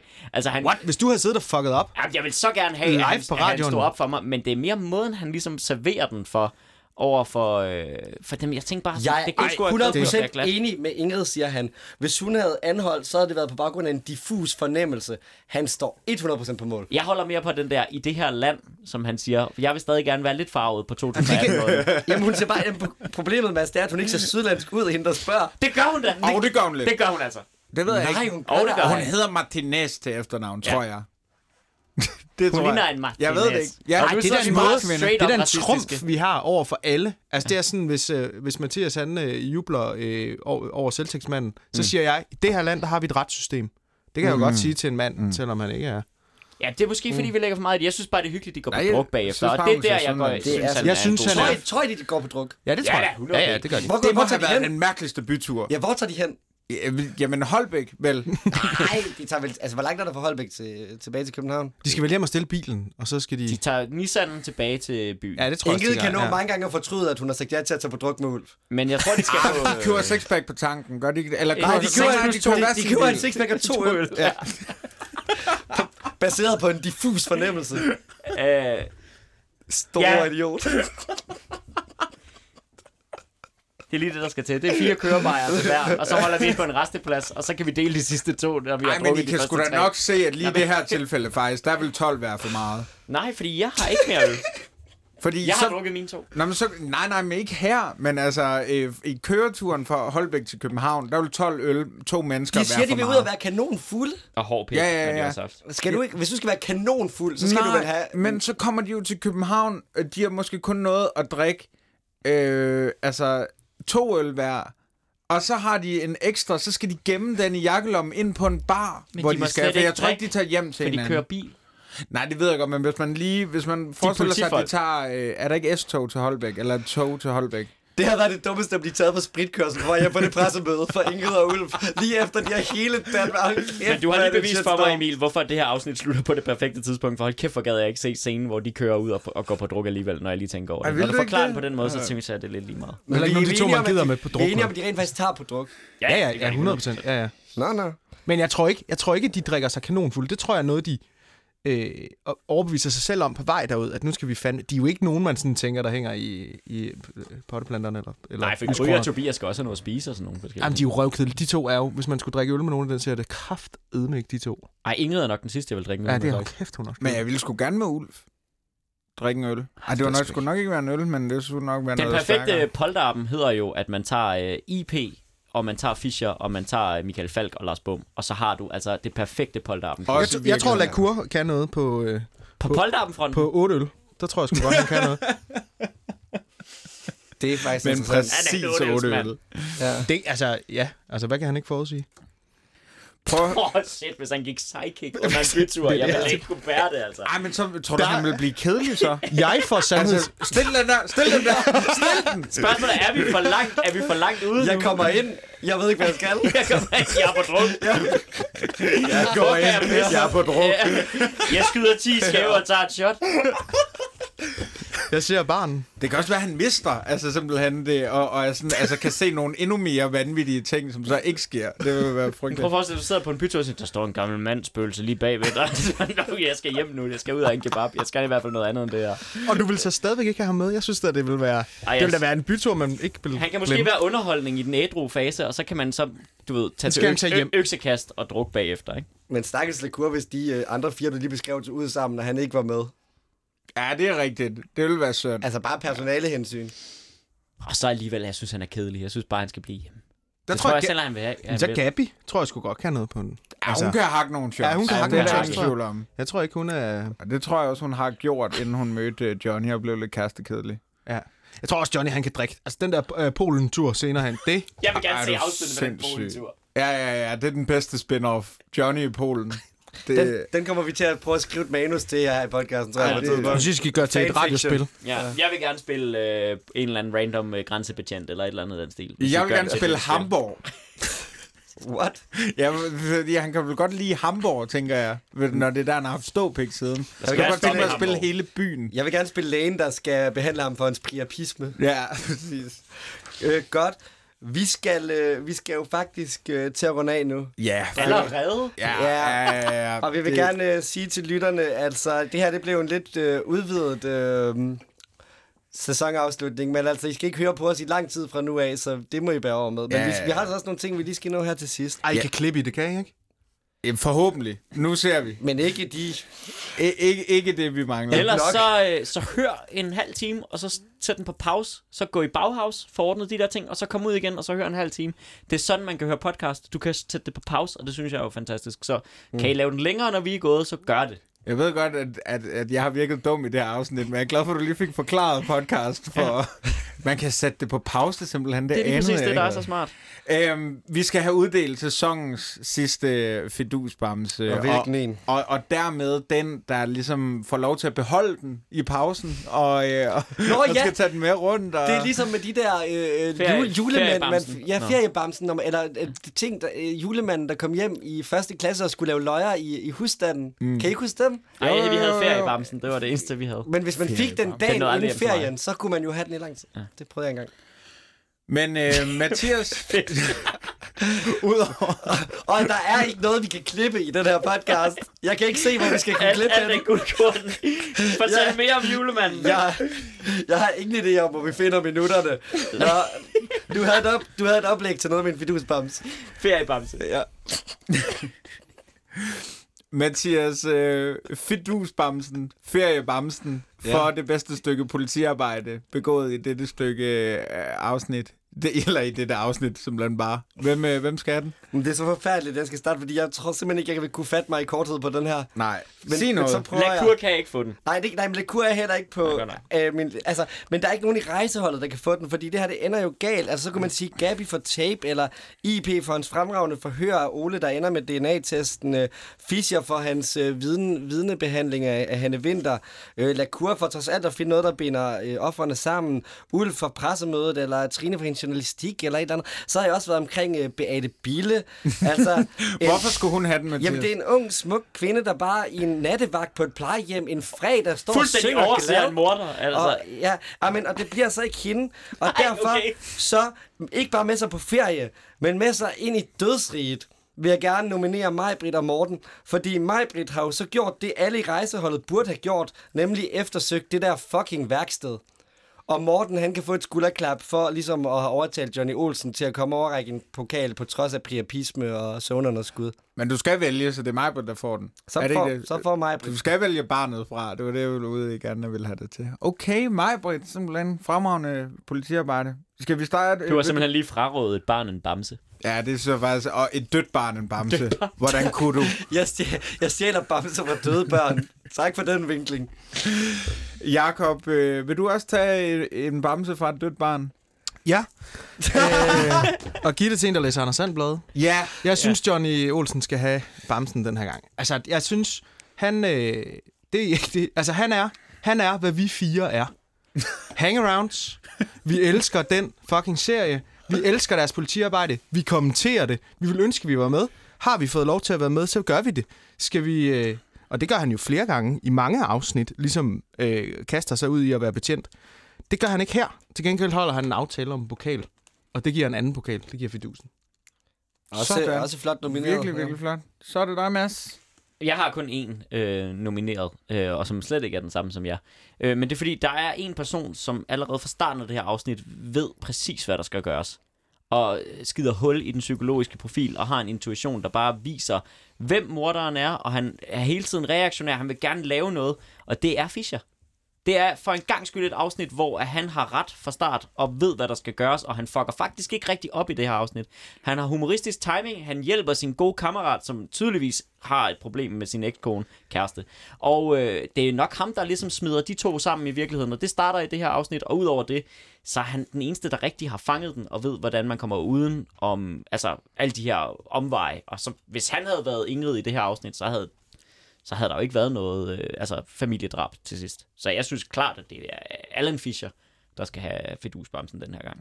Også fordi han fucker så meget op senere, så det er bare at fyre den af. Og har lige fucket op i Ja, det har han også lige gjort, ja. Jeg ville egentlig have givet min til Ulf for det fremragende stykke mandskabspleje. Ja. Og for at trække lidt op i banen i det her afsnit, og rent faktisk give dem et døgn mere, og ikke være så skråsikker. Men hvis jeg så skal finde over til nogen af jer, så kan jeg godt se, hvor du gerne vil hen med mig, Britt, Mathias. Ej, hvor fedt. Ja, så jeg synes hun skal have... Jeg synes, det er lidt... Vi må kreere en eller anden Mortens sådan noget Memorial Award, eller et eller andet, så han også kan få lidt med sig. Så tillykke til mig, Britt, og... Jamen altså, så er vi simpelthen... Det er sgu også meget sødt, I to lige mødes. Ja, det var sjovt, I lige fandt ud af det. Jeg to, her som har forberedt podcast. det her før. Ja, det synes jeg. Jeg synes sgu også, I skal sgu også have den. I får også lige en bams. I får også lige en bams. Ja, men jeg blev nødt til at møde Mathias på noget efter 8 bajer, for det er sådan... To til hver. Ja. Prøv at høre. Mads Gundersen, vært på P3. Jakob Rasmussen, klipperen imam. og laver også fjernsyn. Og laver også fjernsyn. For det jeg tog. Tusind tak, fordi I havde tid og lyst til at I havde så meget tid på hånden til at snakke om rejseholdet. Og så meget lyst. Ja. Det er jo virkelig, virkelig dejligt. Kom endelig igen en anden dag, bliver vi nødt til at sige. Og Mathias, tusind tak til dig, fordi at du har lyst til at gennemgå verdens bedste tv-serie sammen med mig.